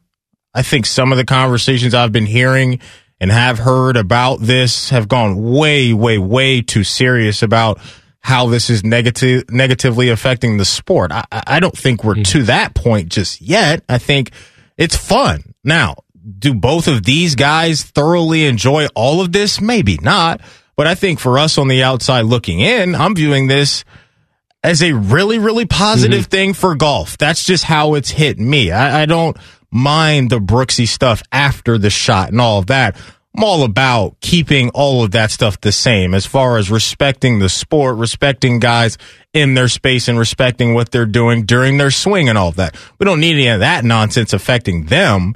But everything else, when that ball goes into the air and comes down on the fairway or in the rough or whatever, it's fair game to me. So I think Bryson needs to toughen up a little bit here and not be so, to me, a little soft based off of everything that I've seen and how he's handled it. And I think Brooks is just embracing this and he's adding a little bit more fuel to the fire, whether it's the video with the free beer and all that. Like, I just think this is really good. But I think there's some real hardcore golf people that aren't enjoying this, and I'm having a hard time understanding why. And I think it's kind of reminding me of when we saw a bit of a turn in the NFL with all the celebrations and the first down signal and all of that, to where, hey, it took people time to warm up to that. And there's still people to this day that don't love it. But I think sometimes in sports, it's okay to add layers to it. And I think this is just an additional layer to golf that's been needed. That's all. That's just the camp. Yeah, no, I think you raised some good points about it. And like you say, I've come around to that this is probably an opportunity that needed to happen, that they needed to take advantage of because of a couple things. One additional one is this U.S. Open is set up at a course where distance is rewarded. Yeah. This isn't Marion. This isn't some place where it's a shot maker's course where this is about distance at Torrey. And you have you have the longest hitter on tour and one of the dudes that also can hit it pretty far. Right. And I do think them trying to out hit each other and try to beat each other would be nice, even if they never said one word to each other the whole time. Sure. Now, the other argument here from a traditional standpoint is that they don't just play as twosomes. You'd be throwing another guy into this ring with them. Right. Is that fair to that guy? And then that's maybe why eventually they didn't pair them. Maybe that's it. Yeah. So it's very. I agree with you. It's got people talking, people that didn't know Brooks Koepka from anyone, and probably didn't know Bryson DeChambeau, although he's a little more recent in the news. Yeah. But for the non-golf person, if the non-golf person heard that they were being paired together, I think they'd be interested. Would they be glued? I don't know. This isn't a boxing match. And that's why I don't feel like maybe they would tune in just to see if people were yelling. That's I don't the difference know. to me. But It's not sitting down for their entire 18 holes. It's the fan that wouldn't watch at all. That's now saying, I got to see what's going on with those two guys, even if they sit down for a hole or two, just to see. And I think that's what golf is missing here, because the dream for all of us is these two guys playing on Sunday in the final pairing or whatever. Like, that's the dream. But the sport had an opportunity to create a little bit more buzz going into that. And like I said yesterday, maybe you get both. Maybe you get early on they play together and late they play together, but that's not going to be the case. So I just think anytime sports have a chance to spice things up and it can be authentic with big time names, I think you should do that, because I think it's only going to grow your sport even more. The interest in it, And I think that's where we are. You got to compete, right? Social media, you're competing with everything else going on. I mean, they're competing with, the NBA playoffs, the NHL playoffs, and OTAs in the NFL. NFL is always a monster, and they've chipped away at it a little bit. They have, just a little bit. They incentivize their guys with the $40 million There you go, right? So who's moving the needle? I love that. Yeah. So I hope we continue to get this. I don't think it's going anywhere. I hope this weekend we get something going on with these guys together on the course. It'd be off the chain, man. It really would. But Bryson kind of going back a little bit on that, it's interesting to me. The golfing gods are shining down, then somehow this will happen this weekend. Who knows? But the long and short of it, and I wish, and I don't want to tell you that I know everything. I don't. I haven't heard every interview they've done. Yeah. But if both those guys got to a podium yesterday, which they did, was Koepka asked, why don't you like him? We already know you don't, based on your social media and the gifts you put out and the performance-enhancing, Kenny Powers gifts you're putting out. It's the sorry bro tweet to Rodgers. We know that you don't. Sorry, bro. And I think most people will tell you that he just doesn't like him, the quirkiness of him, because he DeChambeau wanted his ball moved because of the ants. The fire ants. It's a pretty good movie, by the way. Ants, Disney movie. And, not bad. And then the slow play. We know he doesn't like him about the slow play. Yeah. Like that bothers Koepka. This has been going on for a couple years now. It just finally really bubbled to the surface. I mean, DeChambeau admitted that Koepka would kick his you-know-what physically. Did he really say that? Yeah, I think he did. And Koepka said, you're right. Okay. See, that's the stuff I need. That's the stuff I need. But it's not. We're not throwing them in a cage. Why not? Well, then maybe they do a made for TV. Something just the two of them. But I think that there's part of people that view this as being manufactured.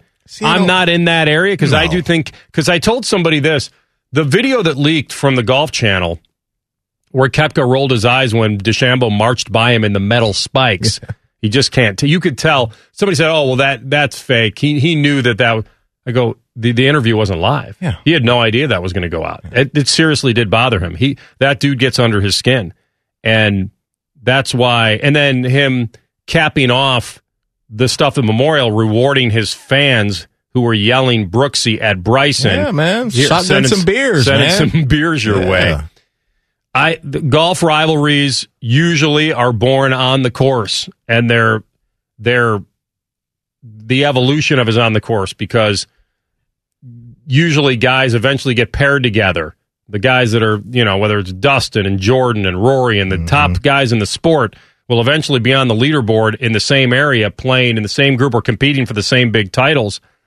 But the fact that the PGA Tour, and they don't run this, the U.S. Open, the fact that the PGA Tour said it would start awarding $40 million per year spread out among 10 players who are helping to boost the popularity of the game, is this what they had in mind?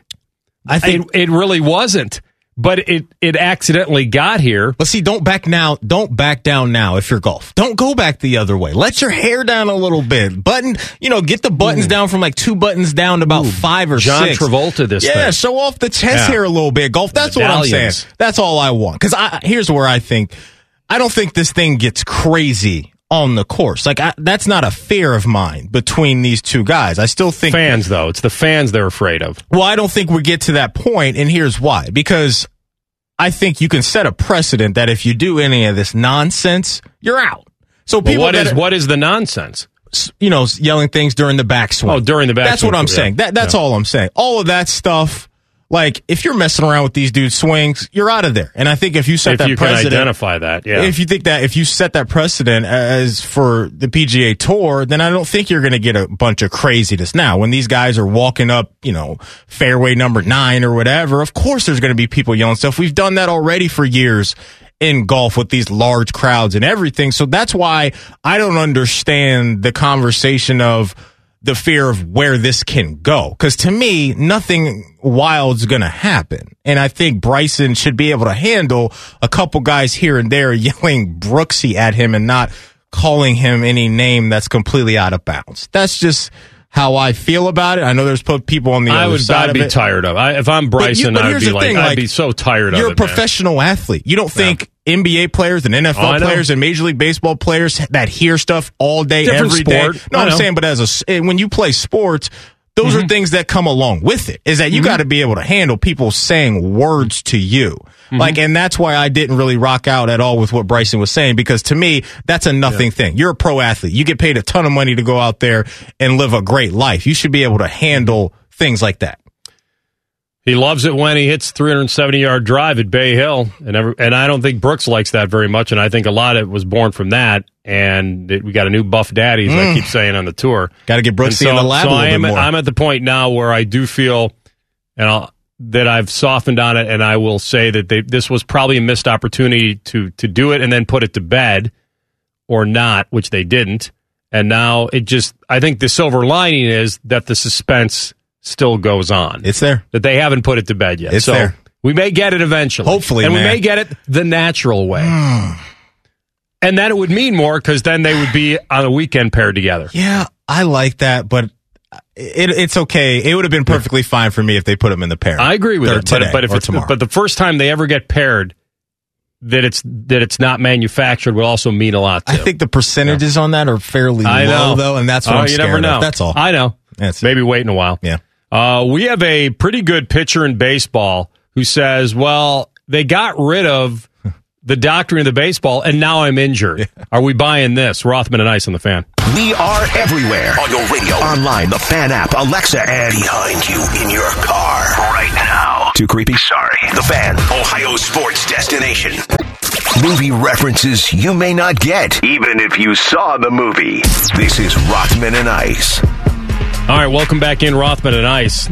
Wild times in MLB as averages start to come up, and the MLB trying to save face and credibility and integrity on the fly. And so they've put this in right away, that if you're caught doctoring the baseball with foreign substances and the umps are going to check you a couple times a game and they're going to get on it and they're going to start doing their jobs, that you'll get bagged 10 games. And although I heard it's with pay, which... Yeah, great. I mean, what kind of penalty is that? Great punishment. Right. So I can doctor the baseball, and you'll find out, and then I'll have to sit and miss a start or two possibly, but I get paid? What are we doing? Like, to me, that's a whole nother conversation, but I wanted to get to Tyler Glasnow, who's played a pretty good role in his team's standings. Right? That boy good. Yeah, he is good. He is good. He's 27 years old, and now he's on the IL due to a partial tear of an ulnar collateral ligament. He's got a strain of his flexor tendon.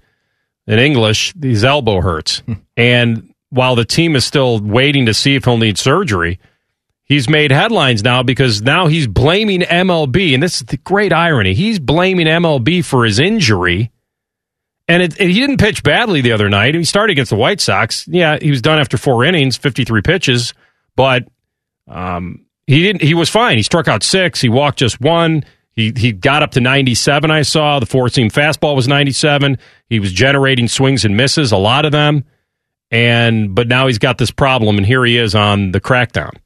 I 100% believe that contributed to me getting hurt.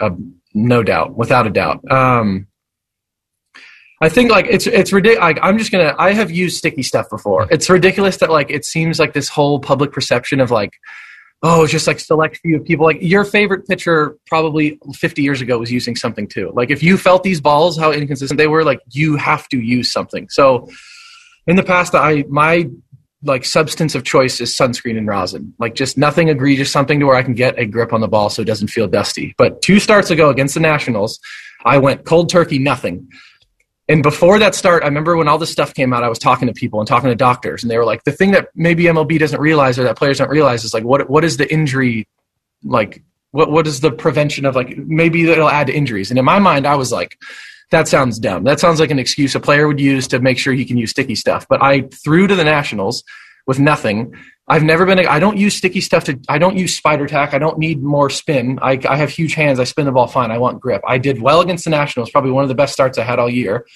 I woke up the next day and was like, I am sore in places that I didn't even know I had muscles in. Like, I felt completely different. I switched my fastball grip and my curveball grip. I've thrown it the same way for however many years I played baseball. I had to put my fastball deeper into my hand and grip it way harder. And I had to, instead of holding my curveball at the tip of my fingers, I had to dig it deeper into my hand. So I'm like choking at all my pitches. My cue I used to use with Snyder was hold the ball like an egg, like nice and loose, be loose. That's out of the window. So I now have to develop a new cue. I have to develop something where I can't hold the ball light anymore. I have to dig it deep into my hand. So I'm taking. All right. First thing, I applaud his honesty. Heck yeah. I really do. And part of this was the way Garrett Cole answered it. Well, this has been going on. It's kind of been grandfathered in. I don't want to say anything. It's kind of been very public knowledge that this happens, and we need grip, and now there's no substance of any kind. No wiggle room. Like, they're drawing the line on the fly. So my question is, these umps really going to do a forensic test on the mound, sunscreen versus rosin versus spider tack? Are they going to? We'll find out. Glasnow said he stopped using. You heard that. He started gripping the fastball and the curve differently. Could they hurt themselves with different grips? Possibly. It sounds like it. Mm-hmm. But let's all be honest for a second. They're using it to enhance spin on the baseball. That's why they're using it. Well, he said he didn't need it for that. That's what he just said. Is that I think that's a residual effect from this stuff. I think you're going to get more spin. So now batters will get hit more, is what they're saying. Like, this makes it unsafe for batters because now these guys that are trying to throw in the 90s don't have a good grip on the ball. Well, the last time I checked, pitchers don't want to walk dudes. Yeah, nobody wants to get hit. Offense is going to go up. But I can't side with him on this. I can't side with that this is important to them and they should have let them keep doctoring the baseball.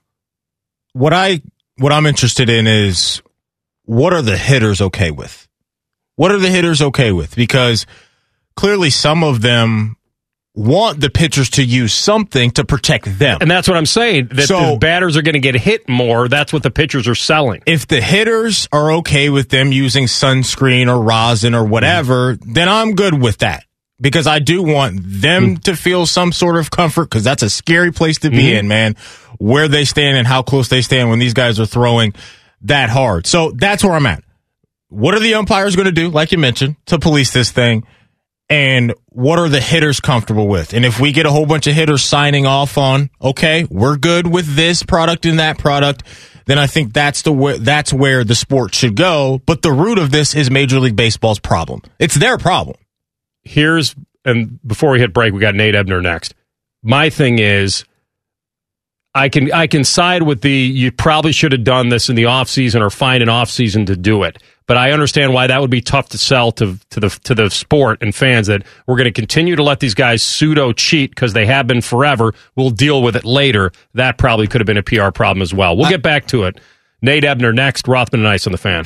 What's the best way to scare your kids into submission? By blasting Morning Juice through the speakers. You're welcome. Morning Juice. Weekdays at 6. The Fan. If you are not kind to animals, Humane Agent Rothman will kick your ass. Humanely. This is Rothman and Ice. Welcome back in, Rothman and Ice. Anthony Rothman, Matty Ice Hayes. And we welcome to the program one of the great stories in all of sports. He is a Central Ohioan. He's an Ohio State Buckeye. He's a Super Bowl champion. He's an Olympian. And the list goes on and on. But his motivation certainly came from tragic times as well. Nate Ebner with us. Nate, it's great to talk to you. How you been? I've been good. Thanks for having me, guys. Yeah, was really looking forward to talking to you, especially the fact that congratulations on the book, number one. Finish Strong, A Father's Code and a Son's Path. This is quite an undertaking because I imagine that it took you back to some very tough places with your dad's tragic death, but also maybe what drives you today to keep living and honoring his memory. Was it tough to write this book? And did you always think that you, after your careers were over sports-wise, that you would document it with a book?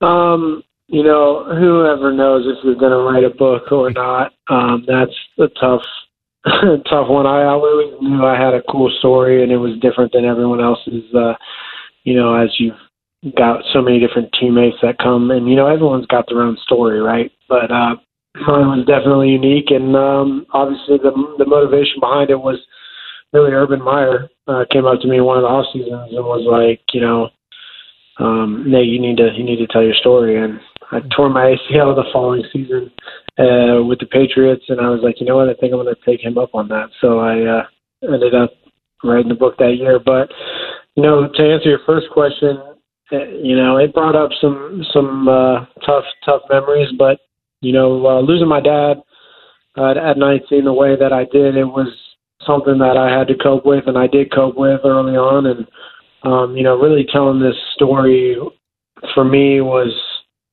in a way, therapeutic. It brought up some great memories and hopefully honored the type of man that he was. And, obviously gives credit to everything he did for me and my crazy journey in my life. Without him, that wouldn't have happened. So, I like to tell people this book is really a great love story more than anything else. When you mention great memories and you talk about your father, can you share any of those moments or one moment, maybe from your book or just anywhere throughout your life that when you look back at your dad, it's something that you always remember in a positive light? That's a tough question. There's so many memories that I could go back to. I think about us playing rugby. I think about the junkyard. I think about just the wild character that he is. My writer, Paul Doherty, talked about how, the book's about me, but really the best character in the book is my dad. But I'd have to say, our times in the weight room, those are memories that I'll never forget. Those were the types of days that would change me, I think, when I look back at it all. The growth that I had and the person I became, and then, the person that I really liked about myself, right? That all came from the weight room and pushing yourself to your limits and trying to exceed them and trying to grow and just being consistent. And we shared that stuff together. So the weight room has always been, it was a good place for us in our relationship, but it's always been a place for me now, looking back to almost, it was our spot. So anytime I'm in a weight room, in a way, I feel closer to him than anywhere else. Nate Ebner with us, former Buckeye Olympian, as we talk about his new book and his story, Finish Strong, A Father's Code and a Son's Path. So, it's what I find interesting is your dad's love was rugby, and obviously most sons are attracted to their father's love, which you were, but there was a detour in there, and that was football. And you never played high school ball at Hilliard, right? I don't remember. You weren't on that team, were you? No. Oh, so what happened then? I mean, I know you're growing up in Buckeye Nation, and you presumably feel like you're a great athlete, but what'd you do? Call up Jim Tressel and say, hey, I want to play ball. I mean, they must have been like, well, where's your high school tape? Yeah. No, I mean, that's an interesting story. They always have there's preferred walk-ons, which are the guys that, hey, we want you to come to our university, but we're not going to give you a scholarship, but we want you to be here. And then there's like what I like to call like a real walk-on. Like you have to go through a tryout process in the middle of the winter. I talk about that in my book, and that's actually one of my, favorite parts to talk about is what that walk-on process was like at Ohio State. 70, 80 kids wearing their favorite player's jersey, as we're getting ready to do a tryout, the whole thing is kind of crazy. But, for me, I was one of the best rugby players in the country at a young age. I was playing some really high-level stuff against some of the best rugby players in the world that were under professional contracts. So, I knew athletically I had the confidence to walk onto the football team. But, I didn't know anything about football, and the whole thing was kind of a perfect storm for me. I was playing good rugby, but I couldn't play professionally. I was still in college, and I would have had to go overseas. I didn't want to do that. I wanted to play football in high school, which you just spoke about, which I chose not to do because I was in the Junior World Cups. And my senior year, my team won the Division I state championship in Ohio. And, I like to say they obviously didn't need me, but I missed out on that. I'm at Ohio State, one, arguably the best football school in the world. And this perfect storm of things pulled me to say, hey, let's try to walk on. And that's actually the last conversation I had with my dad as he was attacked at the yard the next day. And that was the last thing we spoke about. And it became a thing, a promise I wanted to keep to him. And found out when the walk-on workouts were. And just a month or two after my dad had passed, tried out, walked onto the team, and that was the beginning of the son's path, if you will, with the title. So yeah, no doubt, man, no doubt. You go on from that situation, you go on to do some really good things in the NFL, and being attached to the New England Patriots franchise, I'm sure probably means a ton to you still to this day. But I want to ask you about Bill Belichick because, from the outside looking in, such a polarizing figure for a lot of people in the NFL world. But you being around a guy like that on a daily basis, what did that mean to you as far as your career, maybe even off the field, being around a guy like Bill Belichick? At first it's he's your boss, right? But obviously, it's Bill, but it's your boss, and you're going to try to do everything you can to do right by him and do what he tells you to do as best as you can do it. And, the thing that was great about Bill is, he's great at establishing a culture. And I think one of my favorite things about him was how he kept everyone accountable, but there were no favorites. He's obviously got his favorites, his Hall of Famers and guys that, he'll always remember and things of that nature. But when you're in the locker room and you're an active player, there are no favorites. Tom can get it just as bad as, an undrafted free agent rookie could get it. It was that consistency that Bill brought every day to all his players throughout, didn't matter who you were. I just have so much respect for it. And it really set the standard for the culture. Because when you see Bill go at a guy like Tom Brady, who's the greatest of all time, you're definitely likely to get it too if you do something wrong. So, ultimately Bill set the standard, and then it was easy for guys to fall in line and understand, what is required of you, what's asked of you. It was very black and white. He made that easy for the players. Work hard, do your job, and if you don't, we're gonna have problems. If you do, we're happy. It's pretty simple, and that's easy to work with, And on top of that, Bill led by example himself. He's obviously an older guy, but he worked as hard as anyone. The hours he put in. I don't think I was ever in the building or left the building, and he wasn't there. He was always there, hard worker. He knew the details of everything about the opponent, about us, everything. You really couldn't get anything by him, and that's because of the work that he put in. And leading by that example and asking that of us, he walked the walk himself too. So all the way around, he was a great coach. His own leadership, but the accountability he kept throughout the locker room and the cultures that he established. And obviously he knows what he's talking about, and he's good at football. And I learned a lot from him. So I'm very thankful for the years that I had there. It was, great to be a part of such an amazing organization. And, I made a little niche and kind of got, a nice little 8-year career with the Patriots for a while there. So it was all good. Yeah, a few rings to show for it as well. Nate Ebner with us. His new book available on Amazon.com, Finish Strong, A Father's Code and a Son's Path, also available on Amazon Kindle.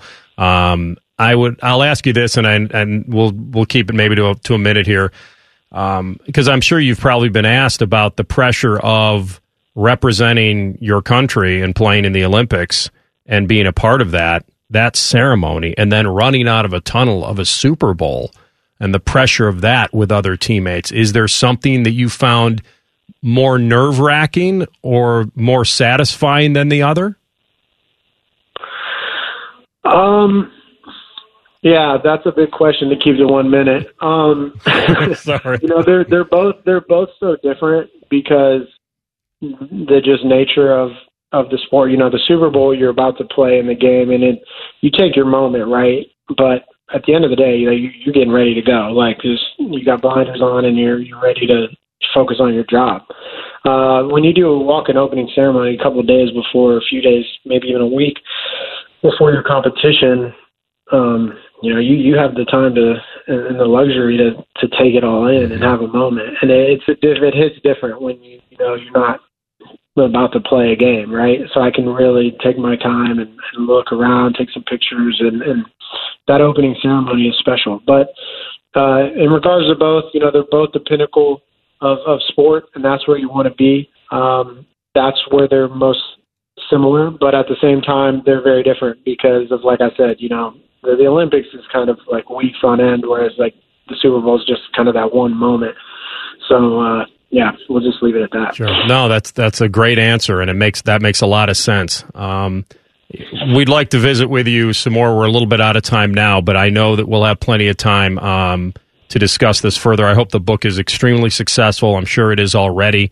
I know it has a tragic tale with your father being murdered, but I will tell you this.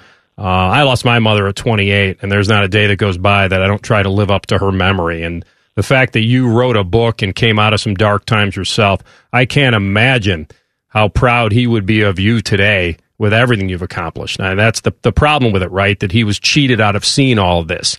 But I think if you're spiritual enough, you realize that he is seeing it, and he's still seeing you today. So, well done, Nate. Well done. Well, I appreciate that so much, man. Thank you for the kind words. Thank you for the time and having me on. And, anytime you want to revisit it, just give me a shout. I'd love to jump back on with you. We'd love to. We'd love to. Nate, take care of yourself, and congrats again. Thank you.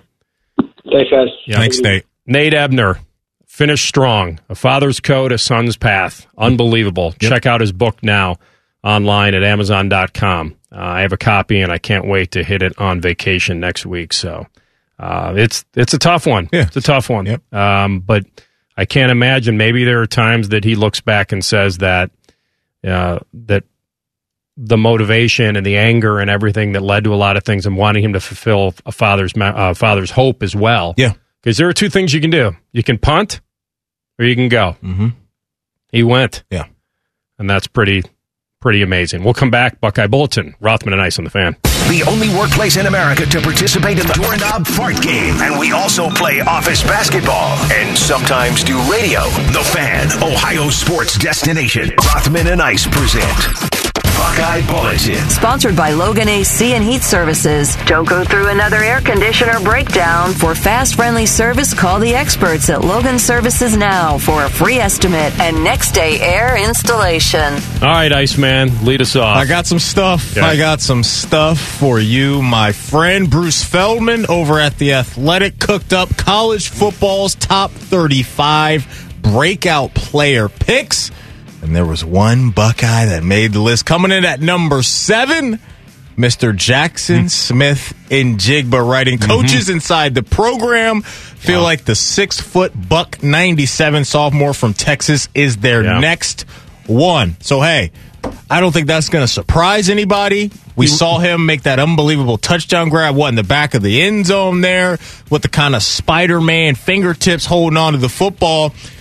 I'm not going to be surprised by this. I guess my only kind of negative, if you will, is he going to have enough chances this year, right? We know the big dogs are still around. Olave and Garrett Wilson, it starts and kind of ends with them in the passing game.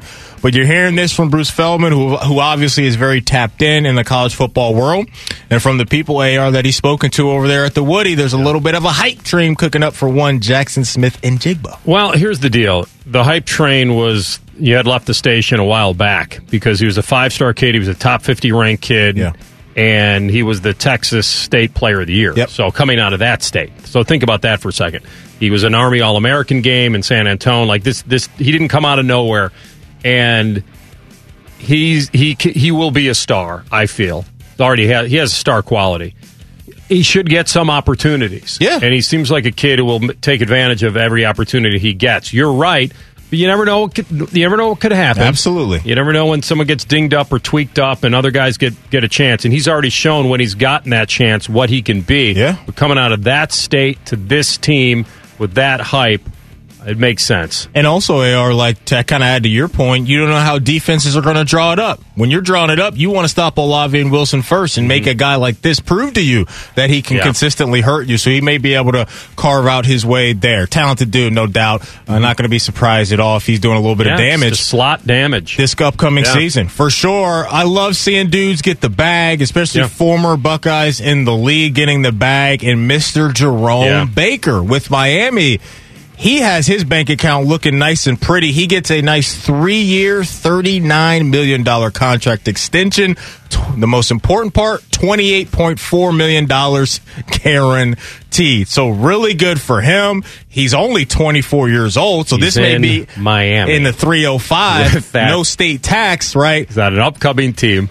He's in Miami, and you just told me he's got $28 million guaranteed. and like I said, he's only 24. Today was a good day. Today was a great day. So this may not be his only opportunity to get a contract. I loved what you brought up about Miami. Young and upcoming team, right, that had a lot of success last year, and obviously Brian Flores and company are rewarding him with what he's done and what he's going to do. So great. He's in line to be one of the next great ones. I mean, they've got, Taylor, Wake, Porter, edge rushers who used as outside backers at times. Like I think he could be one of the next Dolphin great linebackers. This is what it's all about, right? From a third-round pick to this contract, and like you said, $28 million guaranteed. Yeah. Good living. Shout out to you, Jerome Baker. I see you. Get the money, big dog. Get the money. And there are dudes that have, even Raekwon McMillan tried to be the next great, Zach Thomas has gone a long time, so he's got dudes he can get to in that Dolphin lore. And I think now that he's got this settled with the contract, he's had a few great seasons. Certainly he's not Zach Thomas. I'm not putting him at that level. But he's starting to get into the conversation of being somebody the Dolphins can truly rely on. And that's why he got that dough. They're not handing that out for good looks. He's a stud. Yeah. He's a stud, man. That is today's Buckeye Bulletin. They're handing away cars over at Germain Honda on Selmo Road. I mean, they're not free, but they got a lot right now. They got a lot, and they got great deals, and their inventory is growing every day. And I told you they got a handful of the fresh redesign of the 2022 Civic. I saw it yesterday. They've sold some. They've got a few left, so get over there. If you own a Civic, you want to get over there because you can wheel and deal right now on the new one. They're overpaying on trades. And the rates are as low as nothing, 0%. So it's a win-win there. But they've got more than 500 new and pre-owned. You don't have to get a Civic. Same-day service. You don't need an appointment. Once you purchase your vehicle at Germain Honda, that's when the relationship really begins. Great people over there. I've mentioned Marcello and New and their team. I saw Stephanie yesterday sold a car. I was actually walking in and someone said, I got a new car. I'm like, oh, which one is it? That's one. I'm like, what year is it? I don't know. Said, that's amazing. You loved it that much. Doesn't even matter. I didn't need all the specs. Doesn't even matter. Give me that one. But that was nice to hear. Germain Honda of Dublin.com is the place to look for your next great vehicle.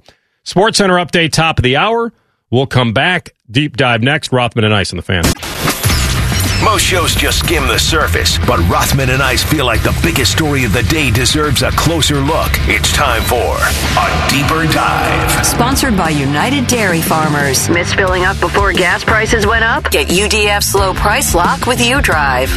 All right, welcome back in. Third hour. Rothman and Ice. Anthony Rothman, Matty Ice Hayes. We got the Reds going here in about 7 minutes at Milwaukee. You know what that means.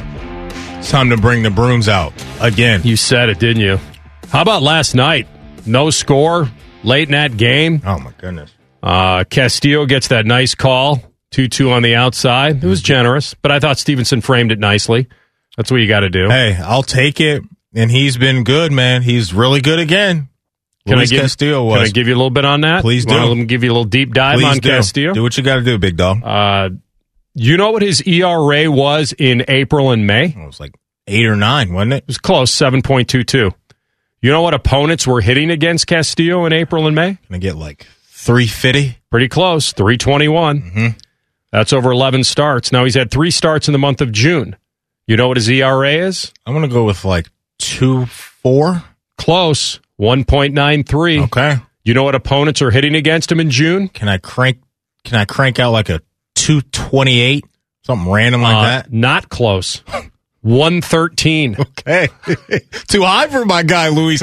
No, I mean, I love that you threw that out there. It's so important that they have him do things like that, right? Because of the injuries and everything going on to the rotation. But yeah, he's been a major disappointment. Like the numbers right there didn't lie early on where we were with Luis Castillo. And it was just crazy to see him struggle that much. But they go out there last night, kind of a sleeper of a game, right? Throughout the process, not a lot of offense going on.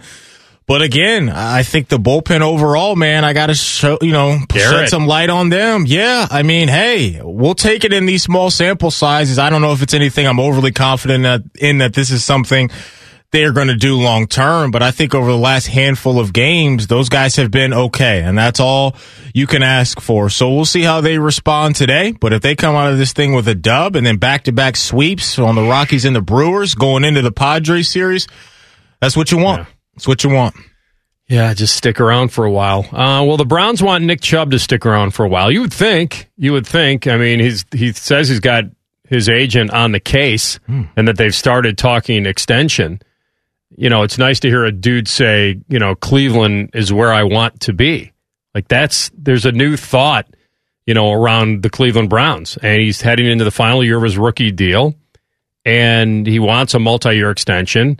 He deserves one. But deserving's got nothing to do with it. It's a business, as I like to say. Business. Deserving's got nothing to do with it. Yeah. Great little Western. We'll talk about that another time. But Cleveland drafted him, and he feels connected to them. And now he's on a great team. He's a second-round pick. Yep. And his market value could make him a top 6 or top 5 back in the NFL. So now you get into these issues of $12 million a year for a back and what it means and where they are. And so you kind of run into that. Do you wait and see how you cash in this year, or do you extend him now because you want him to be a part of the franchise? And I would say, all things considered, I think you want him to be a part of things going forward. Before you and I kind of dive more into the numbers and the future of this, let's hear from Nick Chubb on, how he would like the future of this thing to look. Yeah, I mean a lot. I mean, Cleveland drafted me, however many years ago it was, and trusted me and put their faith in me to come here and help build this culture and build this team that I've been a part of. And I feel like, Cleveland's where I want to be. So I hope everything can work out in that direction. So that's great to hear. Mm-hmm. That's great to hear. But the meat and potatoes of this is what you brought up, and it's how much and when. We all know how ridiculous he is. We all know that. But we also have seen what some of these running back contracts have done to certain teams and how it's came back to bite them a little bit, as far whether it's just, hey, the guy gets injured or he just doesn't have it anymore or whatever. We've seen different examples for a lot of different squads. But quickly, we've also seen examples of it really working. We've seen examples of Christian McCaffrey and Derrick Henry and Alvin Kamara and Dalvin Cook. Well, right? Like where you've invested in guys where they've built the offense around you. Mm-hmm.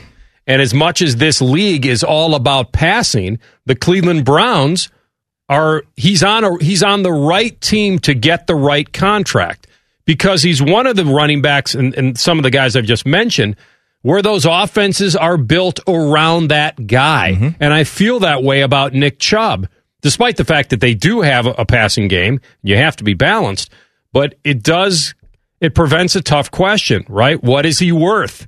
He's worth a lot more to the Browns because they know what they use him for.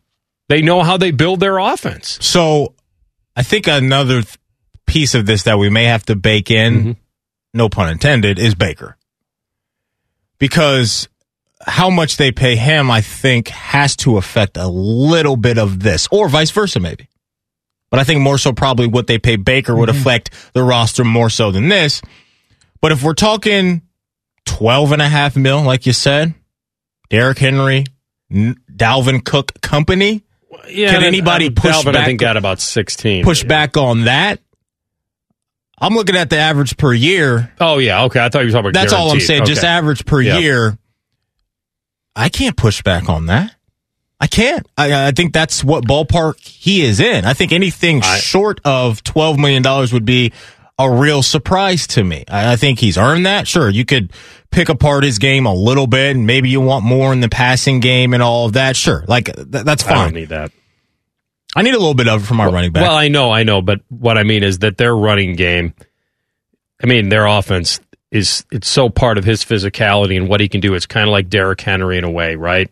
Like it feels like he's that kind of guy. No, I'm with you. I'm just bringing up all the different angles here. Sure. When we're talking about guys like McCaffrey and Alvin Kamara, they bring it's scary to say a little bit more, but it's true. They bring another element of the game to the running attack. I'm with you on maybe you can view this through the same lens that we do view Derrick Henry, that this is such a force that is Nick Chubb that maybe that isn't brought to the table. But if I'm the Browns and Nick Chubb comes to me saying, hey, I need $15, $16 million like Kamara and McCaffrey, maybe that's not something I'm comfortable with because we don't have Nick Chubb racking up 70 to 90 receptions per year. But after you get past McCaffrey and Kamara, I'm good with paying him 12 to 15. I think that's where we are with this guy. North of 5 yards a carry since he stepped into the league. It's his market value, and it's the right team, like I said. Yeah. It's not a like, here's the other thing I look at. You talked about Baker. It's nice to be able to turn the game over to the running back when you do have games in hand. It does help your defense. Yeah. It doesn't always. It's such a pass-happy NFL, and I know you need that to be successful. But when the Browns now, hopefully, in their secondary is better. Hopefully, they'll have a good enough defense where they'll have leads, and then you turn it over to him and say, win the game. They do that with Derrick Henry a lot. So, I feel like that this is one of those occasions. There are not a lot of them in the league where you would saddle up a running back with an extension like this and feel okay about it. Another layer to this is what are their plans for Kareem Hunt moving forward? Because Kareem Hunt per year, he's making $6 million. Now, is that something? That's a pretty team-friendly extension he got, right? 2 years? Yeah. Well, but the reason I bring that up is because do they want Kareem Hunt to be a long-term plan as well, a part of their plans? Is that another angle of this? Because if you're the Browns and you're saying we want Chubb and Hunt, well, I can't imagine you're going to want to pay Chubb all of the money in the world if you plan on keeping Kareem Hunt around. Because the dynamic duo that is Hunt and Chubb, I don't know if we're finding a better duo around the NFL. So I wonder if that is going to be a part of this process for the Browns when they have to get to the negotiating table with Nick Chubb. Well, it might be. They could negotiate with him on, hey, we're giving you a great offensive line. That's true as well. He's got a good line. I feel like with Baker, it's tough because if I'm Chubb's agent, I'm saying my guy's getting these stats and they're putting all these guys in the box. Like my guy's seeing more, he's seeing 8 or more man boxes as almost as anybody in the league. Top 5, I think. As he should. Because of who's quarterbacking. As he should. Because teams are more like, well, let's make Baker beat us with his arm. And so, wait a minute, my guy's getting the stats. I don't know what stat you threw out. Was he 5.2 per? He's been north of 5 since he stepped into the league. Yeah. So, and I'm doing that with a league that is making the quarterback beat us with his arm. So I'm seeing boxes the other guys aren't. So there's something there. And, so you got to look at the cap looking forward and all that, but there's... that may go up, right? Yeah. With all the money that could be coming back around to the leagues, kind of crawling out of the pandemic. CB, this is your squad. Like, this is a tough... what do you want them to cook up for Nick Chubb? Do you want them to go down to the McCaffrey and Kamara road with 15 to 16 mil? It's a funny thing that you ask that, because I believe a lot of people are debating in the fan base, at least, whether do you take precedence on signing Chubb, or do you make that money, you go to someone like Ward, Denzel, do you give him his money? And I think, personally, I would do it maybe on a shorter term if we're talking about Chubb, but I can't get behind people who want to make him a lifetime Brown. I just can't do that. I can't make it a long-term deal. So you're not comfortable with a 4-year deal? I wouldn't go anything more than that. I do maybe 3, maybe 4. Okay. I don't think you get past 4. I think that's what you'd be looking at anyway. But if Denzel Ward's a tough one, too, because of his availability year in and year out. Spectacular player when he's out there on the field. Nobody's debating that, but the health thing is a concern. And so, there's just so many different thoughts on paying running backs around the league, and we just don't know how the Browns feel yet, because they haven't had to deal with this. You know what I'm saying? Like, this type of situation to where your guy is so good, probably top 5, 7 in the league, no debating it, I think, for Nick Chubb right now. But the ripple effects of paying the running back and the philosophy of the Browns front office, and we're going to find out a lot about how they feel about the value of paying the running back, because some teams don't like to do that. Most teams don't. Yeah. And I would say it doesn't matter, because it works for Cleveland. And that's what I would say if I'm running the front office. It can't be just, nobody does it. You got to do what works for you. And so, it doesn't work. Most rosters aren't being built this way. But there's also got to be another part of it to where I agree with you that you got to stick to your style. But there's also 3% of the cap. But there's also other layers of it too, as far as who else we got to pay that you got to think about. So there's decisions to make, like you're saying, when you talk about Denzel Ward, and does this affect him? Does this affect Baker and all that? And what does that do to our cap space over the next couple of years to where we can be a contender still and move money around, but pay Nick Chubb? So that's what I would be worried about too, is, are a couple of those offensive linemen, are we going to have to pay them and extend any of those guys moving forward? So I think the formula, I'm with you on that. I don't think they're that cap strapped, are they, CB? I think they're fine. No, they've made room to make. I'm not saying make it helpful, but Wyatt Teller, he's coming up. That's what I'm saying. Like the domino effect of this is what I would be worried about. Is all I'm saying. It's all things considered. Yeah. You have to. You're right. You could pay Chubb when Mayfield and Denzel are worth an extension, and Garrett's extension kicks. All that. I get it, but if Chubb gets 3% of the cap, then I think that's workable, and I feel like he works for them. He works for them. Now they might say we have him now. We don't have to do an extension. Like, let's see if we can cash in on this contending year. Well, if you're Chubb, you want to get it done now. Of course. Because of the position that you play. Risk injury. If you're the team, you're probably willing to wait a little bit. We'll come back with Truth, Rothman and Ice on The Fan. There's nothing like waking up, turning on your radio, and hearing the ramblings of dummies. Common Man and T-Bone Weekend. Saturday morning at 10. The Fan. Tell the truth with Rothman and Ice. All right, big guy. Tell the truth. Yes. Did you nude sunbathe or not? No, I did not. All right. I don't know. That's what we kind of heard, but go ahead. All right, well. We heard a lot of things that people couldn't unsee on the beach after being with you, and I wasn't sure. I can only imagine what that was. All right, but there were reports out of Miami the other day that Tua Tagovailoa threw 5 interceptions in pouring rain in the first day of minicamp. On a scale of 1 to 10, what are your concern levels about Tua and reaching his potential? Not concerned about that. Like, I'm concerned, but not because he threw 5 picks in a pouring rain. Yeah. Now, to hear him describe it, I don't know if you guys heard it, it was like, that was the whole experiment. Can we throw into tight windows? Pushing the ball downfield. Let's not worry about making our mistakes at minicamp. Like, people are making a big deal out of this. Minicamp in a rainstorm, and they purposely try to see in bad conditions what we can come up with. So I'm not concerned because of that. I'm still concerned because we just don't know. And he's kind of turned into that injury coming out of college, pretty rough. And so he was never a sure thing coming out as far as that goes. He seemed like a sure thing coming out from a talent standpoint, but that's still up for grabs. So I'm still concerned, but not because of this. I'm still a believer, but on a scale of 1 to 10, 10 being the most concerned, I'm about a 6. I'm at about a 6, but I'm with you. Not because of this, but because of what we saw last year. Now, he's unpacked some things and said that the playbook wasn't as open as it is now and all of that. So maybe we get a better Tua this year, and I think it can only help when you add a guy like Jalen Waddle to your offense. So I'm still a believer in Tua, but I'm getting a little worried, CB, so I'll hit you up on a scale of 1 to 10 with a 6 right now. And that, my boy, is the damn truth. Okay, so Derek Carr said he would potentially quit football if the Raiders ever traded him or released him. Do you believe he's telling the truth, or is he bluffing?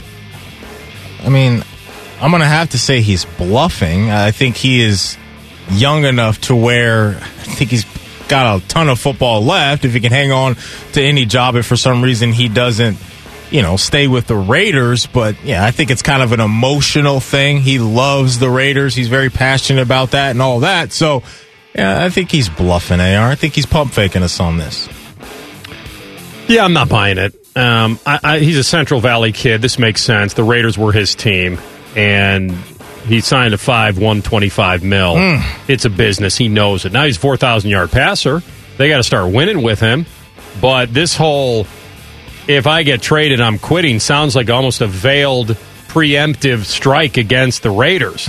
Like almost, but if they traded him, presumably they'd be getting Aaron Rodgers or somebody like that. So that sounds good. But you can't be old school. Like, it sounds old school to say I'll quit if I get traded.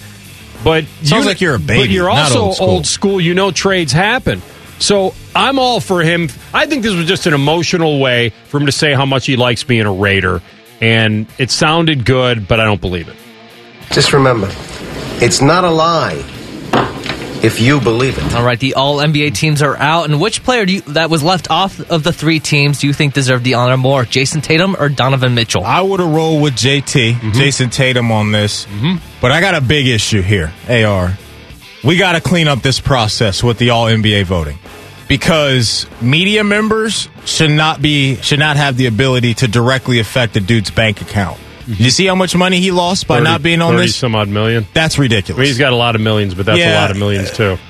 That has to change because. Well, are they voting for positions on the team, or can't they? How is this done? You know more than I do. You're just part of the All-NBA team. They've changed it. But it's team for position, right? You're voting for a position.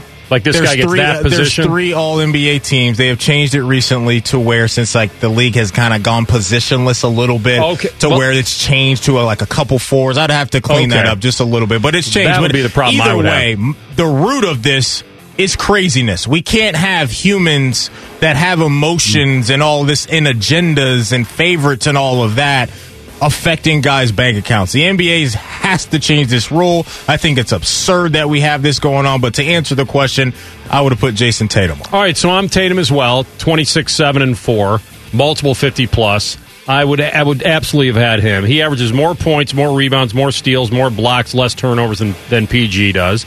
And he's got more points, rebounds, blocks, better three-point, better free throw percentage than Jimmy Butler. Like, he got robbed. It's not a snub. This is a thief. This was thievery. I don't even care about it's the money, man. That's what I mean. It was nuts to me. Right. Like, so I can't imagine him waking up this morning and knowing I lost north of $30 million because of some dudes that vote. It's nuts. Got to change it. The truth? It's overrated. One more here. Would you rather read minds or accurately predict the future? Well, in our business, I'd rather have the latter. Isn't that kind of the same thing? No. Well, predicting the future, reading minds to me, that's rough. That's true. I don't need to be dipping into people's minds and seeing what's going on. But you're telling us for the job we do, AR, if we could sit here and predict the future, if I could sit here and say, hey, your Vikings are going to win the NFC North, or you could say without Rodgers, they're going to go, 6-11. That ain't Here's the deal. That ain't happening.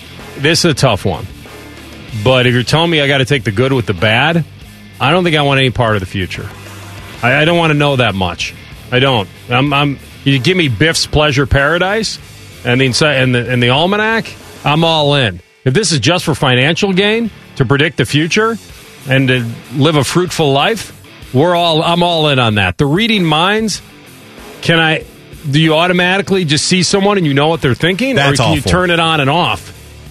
I think you could turn it on and off depending on who you're looking at. See, the ability to turn it on and off works for this, because I like the show That's So Raven, and her ability to look into the future was incredible. And if I could get any sliver of that, it would be great. That's so Raven, is the future I can see. That's So Raven. I think that came on before Buckeye pregame show. I was doing a Channel 6 on Saturdays. Am I wrong about that? I think that was my lead-in. That's So Raven. I used to be tapped in, and That's So Raven. Used to be tapped in, all right.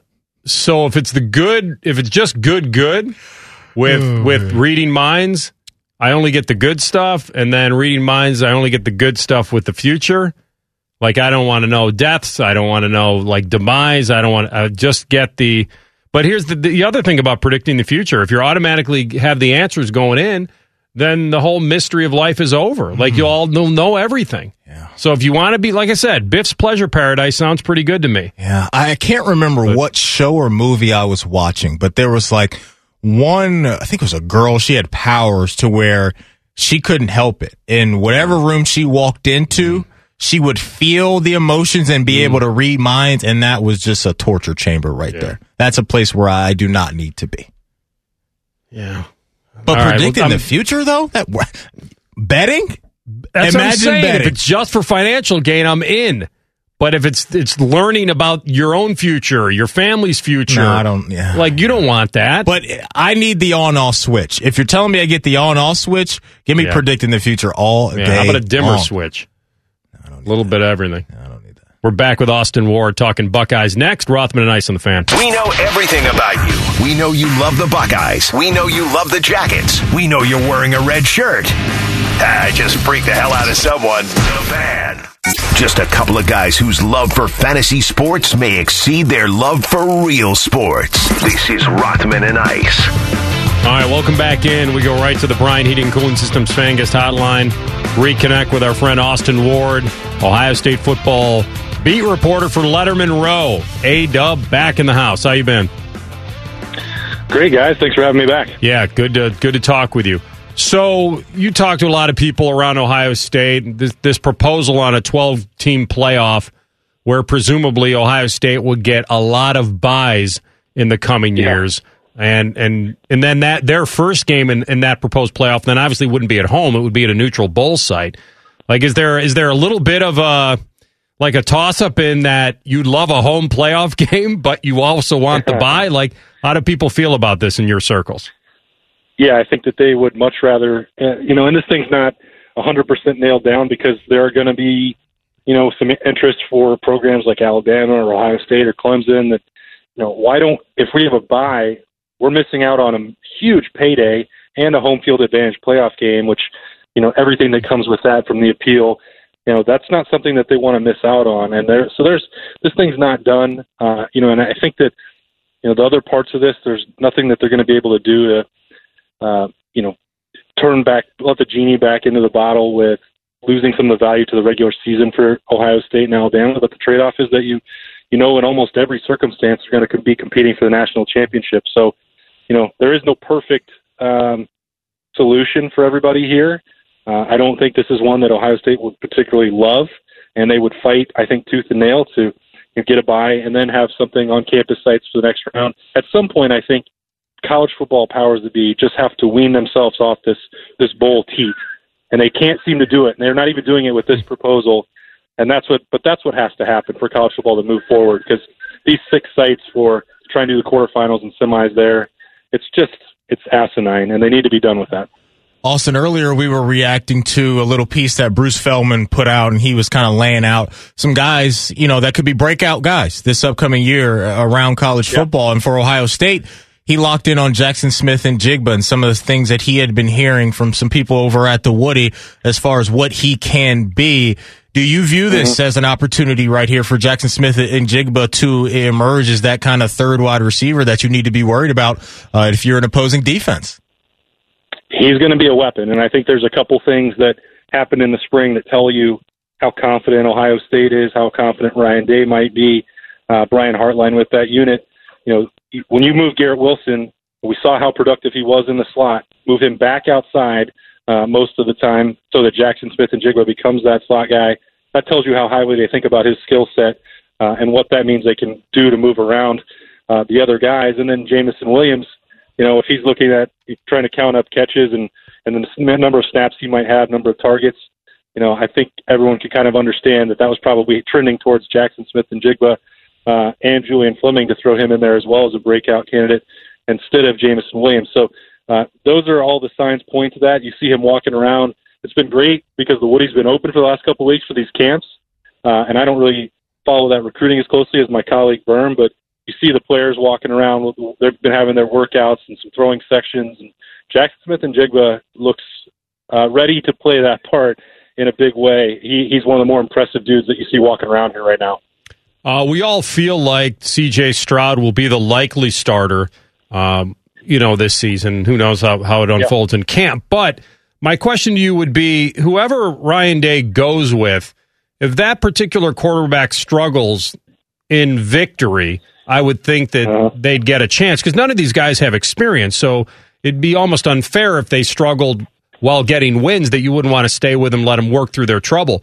But God forbid there was an upset or something, or quarterback didn't play well against Oregon. I mean, do you ever see him actually pulling the trigger, going to the bullpen for a new starter, or do you feel like whoever gets the nod to start, it's going to be theirs for a while? Yeah, I think, Anthony, if you get through those first 2 weeks, like you expect a first-time starter to have some growing pains. But if Ohio State gets through those 2-0, well, you got some time there to really grow on the job and get comfortable.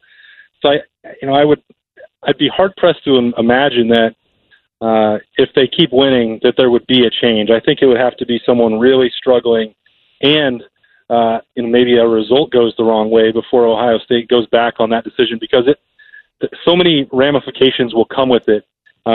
Whenever that choice is made in August officially, and you're right, it's almost certainly going to be C.J. Stroud. Nothing has changed in that regard.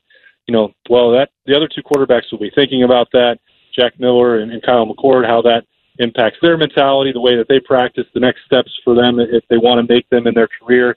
It'll be hard for them to backtrack on that decision once you get into September, because so much will be invested in those last couple of weeks of training camp practices, those game reps that they give them. Like, you go on the road in the Big Ten to start and then play Oregon week 2. I mean, that's a big deal. So from sitting here right now in June, I think it would be tough for them to make a change in midseason, but Ryan Day's also not going to stick with something that isn't working. Tyreek Johnson transfers to Nebraska. For me, Austin, I think that's a unit I can't wait to see what it looks like. Is that cornerback unit and how they bounce back from, taking some wounds and some body blows last year, maybe even a knockout punch there in the Natty. Your thoughts on that transfer, and what should we be expecting from this cornerback unit this upcoming year? Yeah, I don't think that changes my outlook any. And Tyreek Johnson went through spring and wasn't really going to factor into that rotation much in the first place for Ohio State. It's unfortunate for him. I mean, he didn't ever do anything wrong when it came to work ethic and practice habits and all that. It just didn't connect for him on the field. And I think the key now is that by fall that you're looking at a healthy Sevyn Banks, a healthy Cameron Brown, and those Sevyn Banks showed, I think, late last year, even when he wasn't 100%, he was playing like the best cornerback on that team, even with Shaun Wade piling up the accolades. I think he's a first-round draft pick, the next one in line here. And Cameron Brown, I've seen him in some of these workouts in June. There are no signs of that Achilles slowing him down at this point. He's running around cutting confidently, and I think his injury, last year was just so weird with the way things worked out in a lot of facets. But he goes down in that Penn State game, and they lose him for the season, and it kind of gets overlooked as one of the causes for why that depth and why that production in the secondary wasn't where it should have been maybe for Ohio State by that standard. You put him back in there, I think there's a lot of excitement to have those two guys at the top of the depth chart. Josh Proctor back there, Lathan Ransom, those two guys working at some safety spots. That secondary, I think, should be back to that. They can reclaim that BIA moniker this year. There's no reason they shouldn't. Great stuff with our friend Austin Ward, Ohio State reporter for Lettermen Row. Thanks, Austin. We hit the clock here, but we'll get back to you very soon. Thanks, man. All right, see you guys. Thanks, buddy. I thought about this the other day, is that we're a part of a kind of attached to a program that never really has to go through a bunch of rebuilding, right? It's always kind of reload. But as you look at this year's team, there's a ton of question marks, if we're being honest. How does that secondary bounce back? What linebackers are going to step up from a unit that lost 3 guys? Pass rushers, we're going to get up some more heat. I think the wide receivers are bringing up people a ton of confidence, rightfully so. The offensive line should be a really good unit. But we got the elephant in the room's quarterback. We got questions about that. And the running backs, I got questions about as well. So I know more times than not we're going to get a great product. But this year's team, I don't know if there's a ton that we can look at and say, oh, yeah, we feel really, really good about what they are going to do. That's just how I feel. I may be off, but I've got a lot of questions right now. Yeah, I don't know if I have a ton of questions. I do understand what you're saying about the secondary because they got exposed a lot. But they still manned up when it counted as far as against the run. And, they were a pretty strong team there. But, yeah, in the national title game against one of the best offenses we've seen, they got shredded. And that's what we're measuring them against. But to me, it's certainly, whoever inherits this quarterback job coming out is going to have a lot of pressure, but they got a ton of weapons. We know that. The conference is fairly gettable for them. It always has been, but it's about how they measure up to win a national title. So you're not wrong into thinking that it's just a snap your fingers bounce back. That's all I'm saying, is that I know that these dudes are talented, and I know the coaching staff's one of the best in the country, but this isn't a kind of, hey, we got all these veterans back, and we know what they're going to do. So that's why I've just been pointing at that Minnesota game and that Oregon situation there is, you just never know with a conference game. We know they're going to be more talented than Minnesota for sure, but it's just, I thought about that the other day, is that I got questions, man. I really do, as far as what we're going to get. That's the fun of it. Yeah, no doubt. Yeah, no doubt. And that's going to be the fun of watching this team evolve.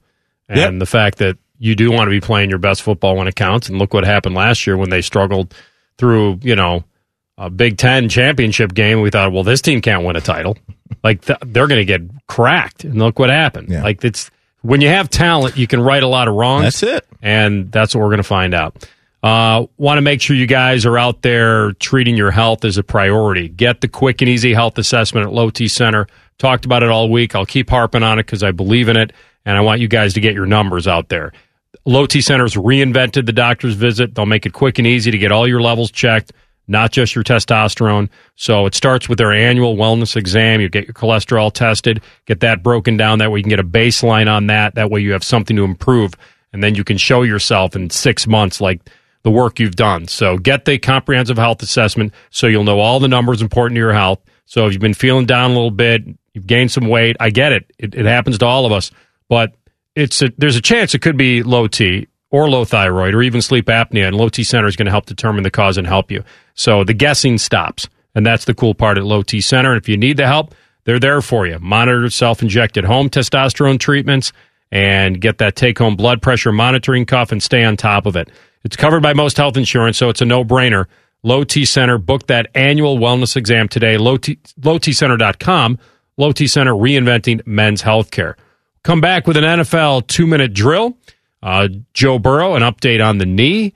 And the NFL sends out a memo. We'll tell you what that means next. Rothman and Ice on the Fan. If the sound of another man slammed against plexiglass turns you on, you've come to the right place. Proud to be your home for Jackets hockey. The Fan, Ohio sports destination. It's time for the NFL 2-minute drill. Sponsored by Dr. Mark Levy. Stop snoring and start sleeping now. Visit sleepbettercolumbus.com today.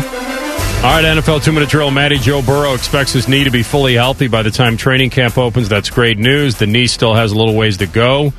But my upper body, he says, right leg, everything else feels better than it ever has. Nice. It's great. He's in OTAs, limited basis, trending in the right direction, as we know. The tearing of the MCL and ACL, I don't even like saying it, December last year.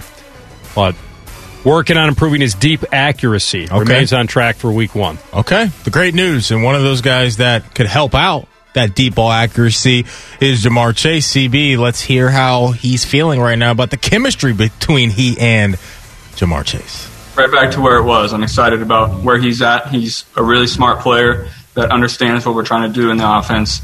You know, I'm not going to have to tell him what to do every single play. He knows exactly what's expected of him. So, you know, we got a lot of great guys on offense. We just got to execute when we get on the field. Just pick it up right where they left off, right? 2019, wrecking college football. You know, your boy Justin Jefferson, Jamar Chase, CEH, and obviously Joe Burrow. It was crazy to see the damage they were doing, but that's a great thing that they have. Honestly, it really is that kind of, hey, I know where you like me to be. I know where the football is going to be and all that stuff. They don't have to iron that stuff out, man. I think it's a pretty underrated part of this pick, which is, I think, going to work out well. We'll just keep our fingers crossed with that O-line. That's it. That's it. I mean, you're going to get the eyeballs when you have the sexy pick like that. Yep. It's not, this is the sports car versus the SUV. This is the practicality. Yeah. Do I need that? Can I get through winter in this car? Yep. It's not all-wheel drive kind of thing. Mm-hmm. Cleveland Browns quarterback Baker Mayfield reiterated again, no rush to get an extension done. Oh, I think it's good that he's saying this publicly. Everything happens for a reason. It'll handle itself. And they're worried about winning. They got to live up to this hype, man. And I don't know what he's thinking privately. That's his agent's job. But I love what he's saying publicly. Well, I think he just told us what he's thinking privately. Hey, let's wait so I can run it up even more. I'm going to run it up even more on you if we have a successful season. I understand where he's at. And I'm with that. That's fine. I understand where he's at. I've always viewed it from Andrew Berry's perspective. Let's get it done now and save a little money and move it elsewhere. But if you're Baker and his agent, and more importantly, if you're Baker and you're confident in your abilities to repeat what we saw at the latter portion of last season, then yeah, waiting on, a contract isn't the worst idea for him. But hey, it absolutely changes things if he goes out there and crushes it again. It's unreal. They did pick up his fifth-year option. That's going to be $19 million for 2022. So, I mean, come on. So, there'll be something there. Yeah, man. Finally, unvaccinated NFL players going to have a harder time this season. Yeah, they will. They will, because they're going to be wearing masks, and they'll have to social distance, and they'll be daily tested, and they won't be able to go home for a bye week, and they'll have to come back and test every day. And when they go on the road, they won't be able to go out to dinner with anybody. They'll have to travel on buses differently and planes differently and all that. I think these coaches like Mike Zimmer are trying to express to their dudes, I'm not telling you what to do, but I'm just telling you what the consequences are if you don't. All you can do. It's kind of similar to what John Rahm faced on the PGA Tour. No doubt. That's all you can do. Pass along the information. He's entitled. These are grown men. They can do what they need to do, but there's other things that come with it if you don't. So that's the world we're living in right now. That'll do it for the NFL 2-minute drill. All right, big guy. Yeah, you're hitting that airlock out of here. It's going to be a minute, man. Yeah. It's going to be a minute. All right, enjoy your time off. You too, brother. CB will be in tomorrow with me. All good. Have a great afternoon. Rothman and Ice on the Fan. Every fan knows the right player in the right position can be a game changer. Put LifeLock between your identity and identity thieves to monitor and alert you to threats you could miss. Plus, with a U.S.-based restoration specialist on your team, you won't have to face drained accounts, fraudulent loans, or other losses from identity theft alone. All backed by the LifeLock $1 Million Protection Package. Change the game on identity theft. Save up to 25% your first year at LifeLock.com/aware.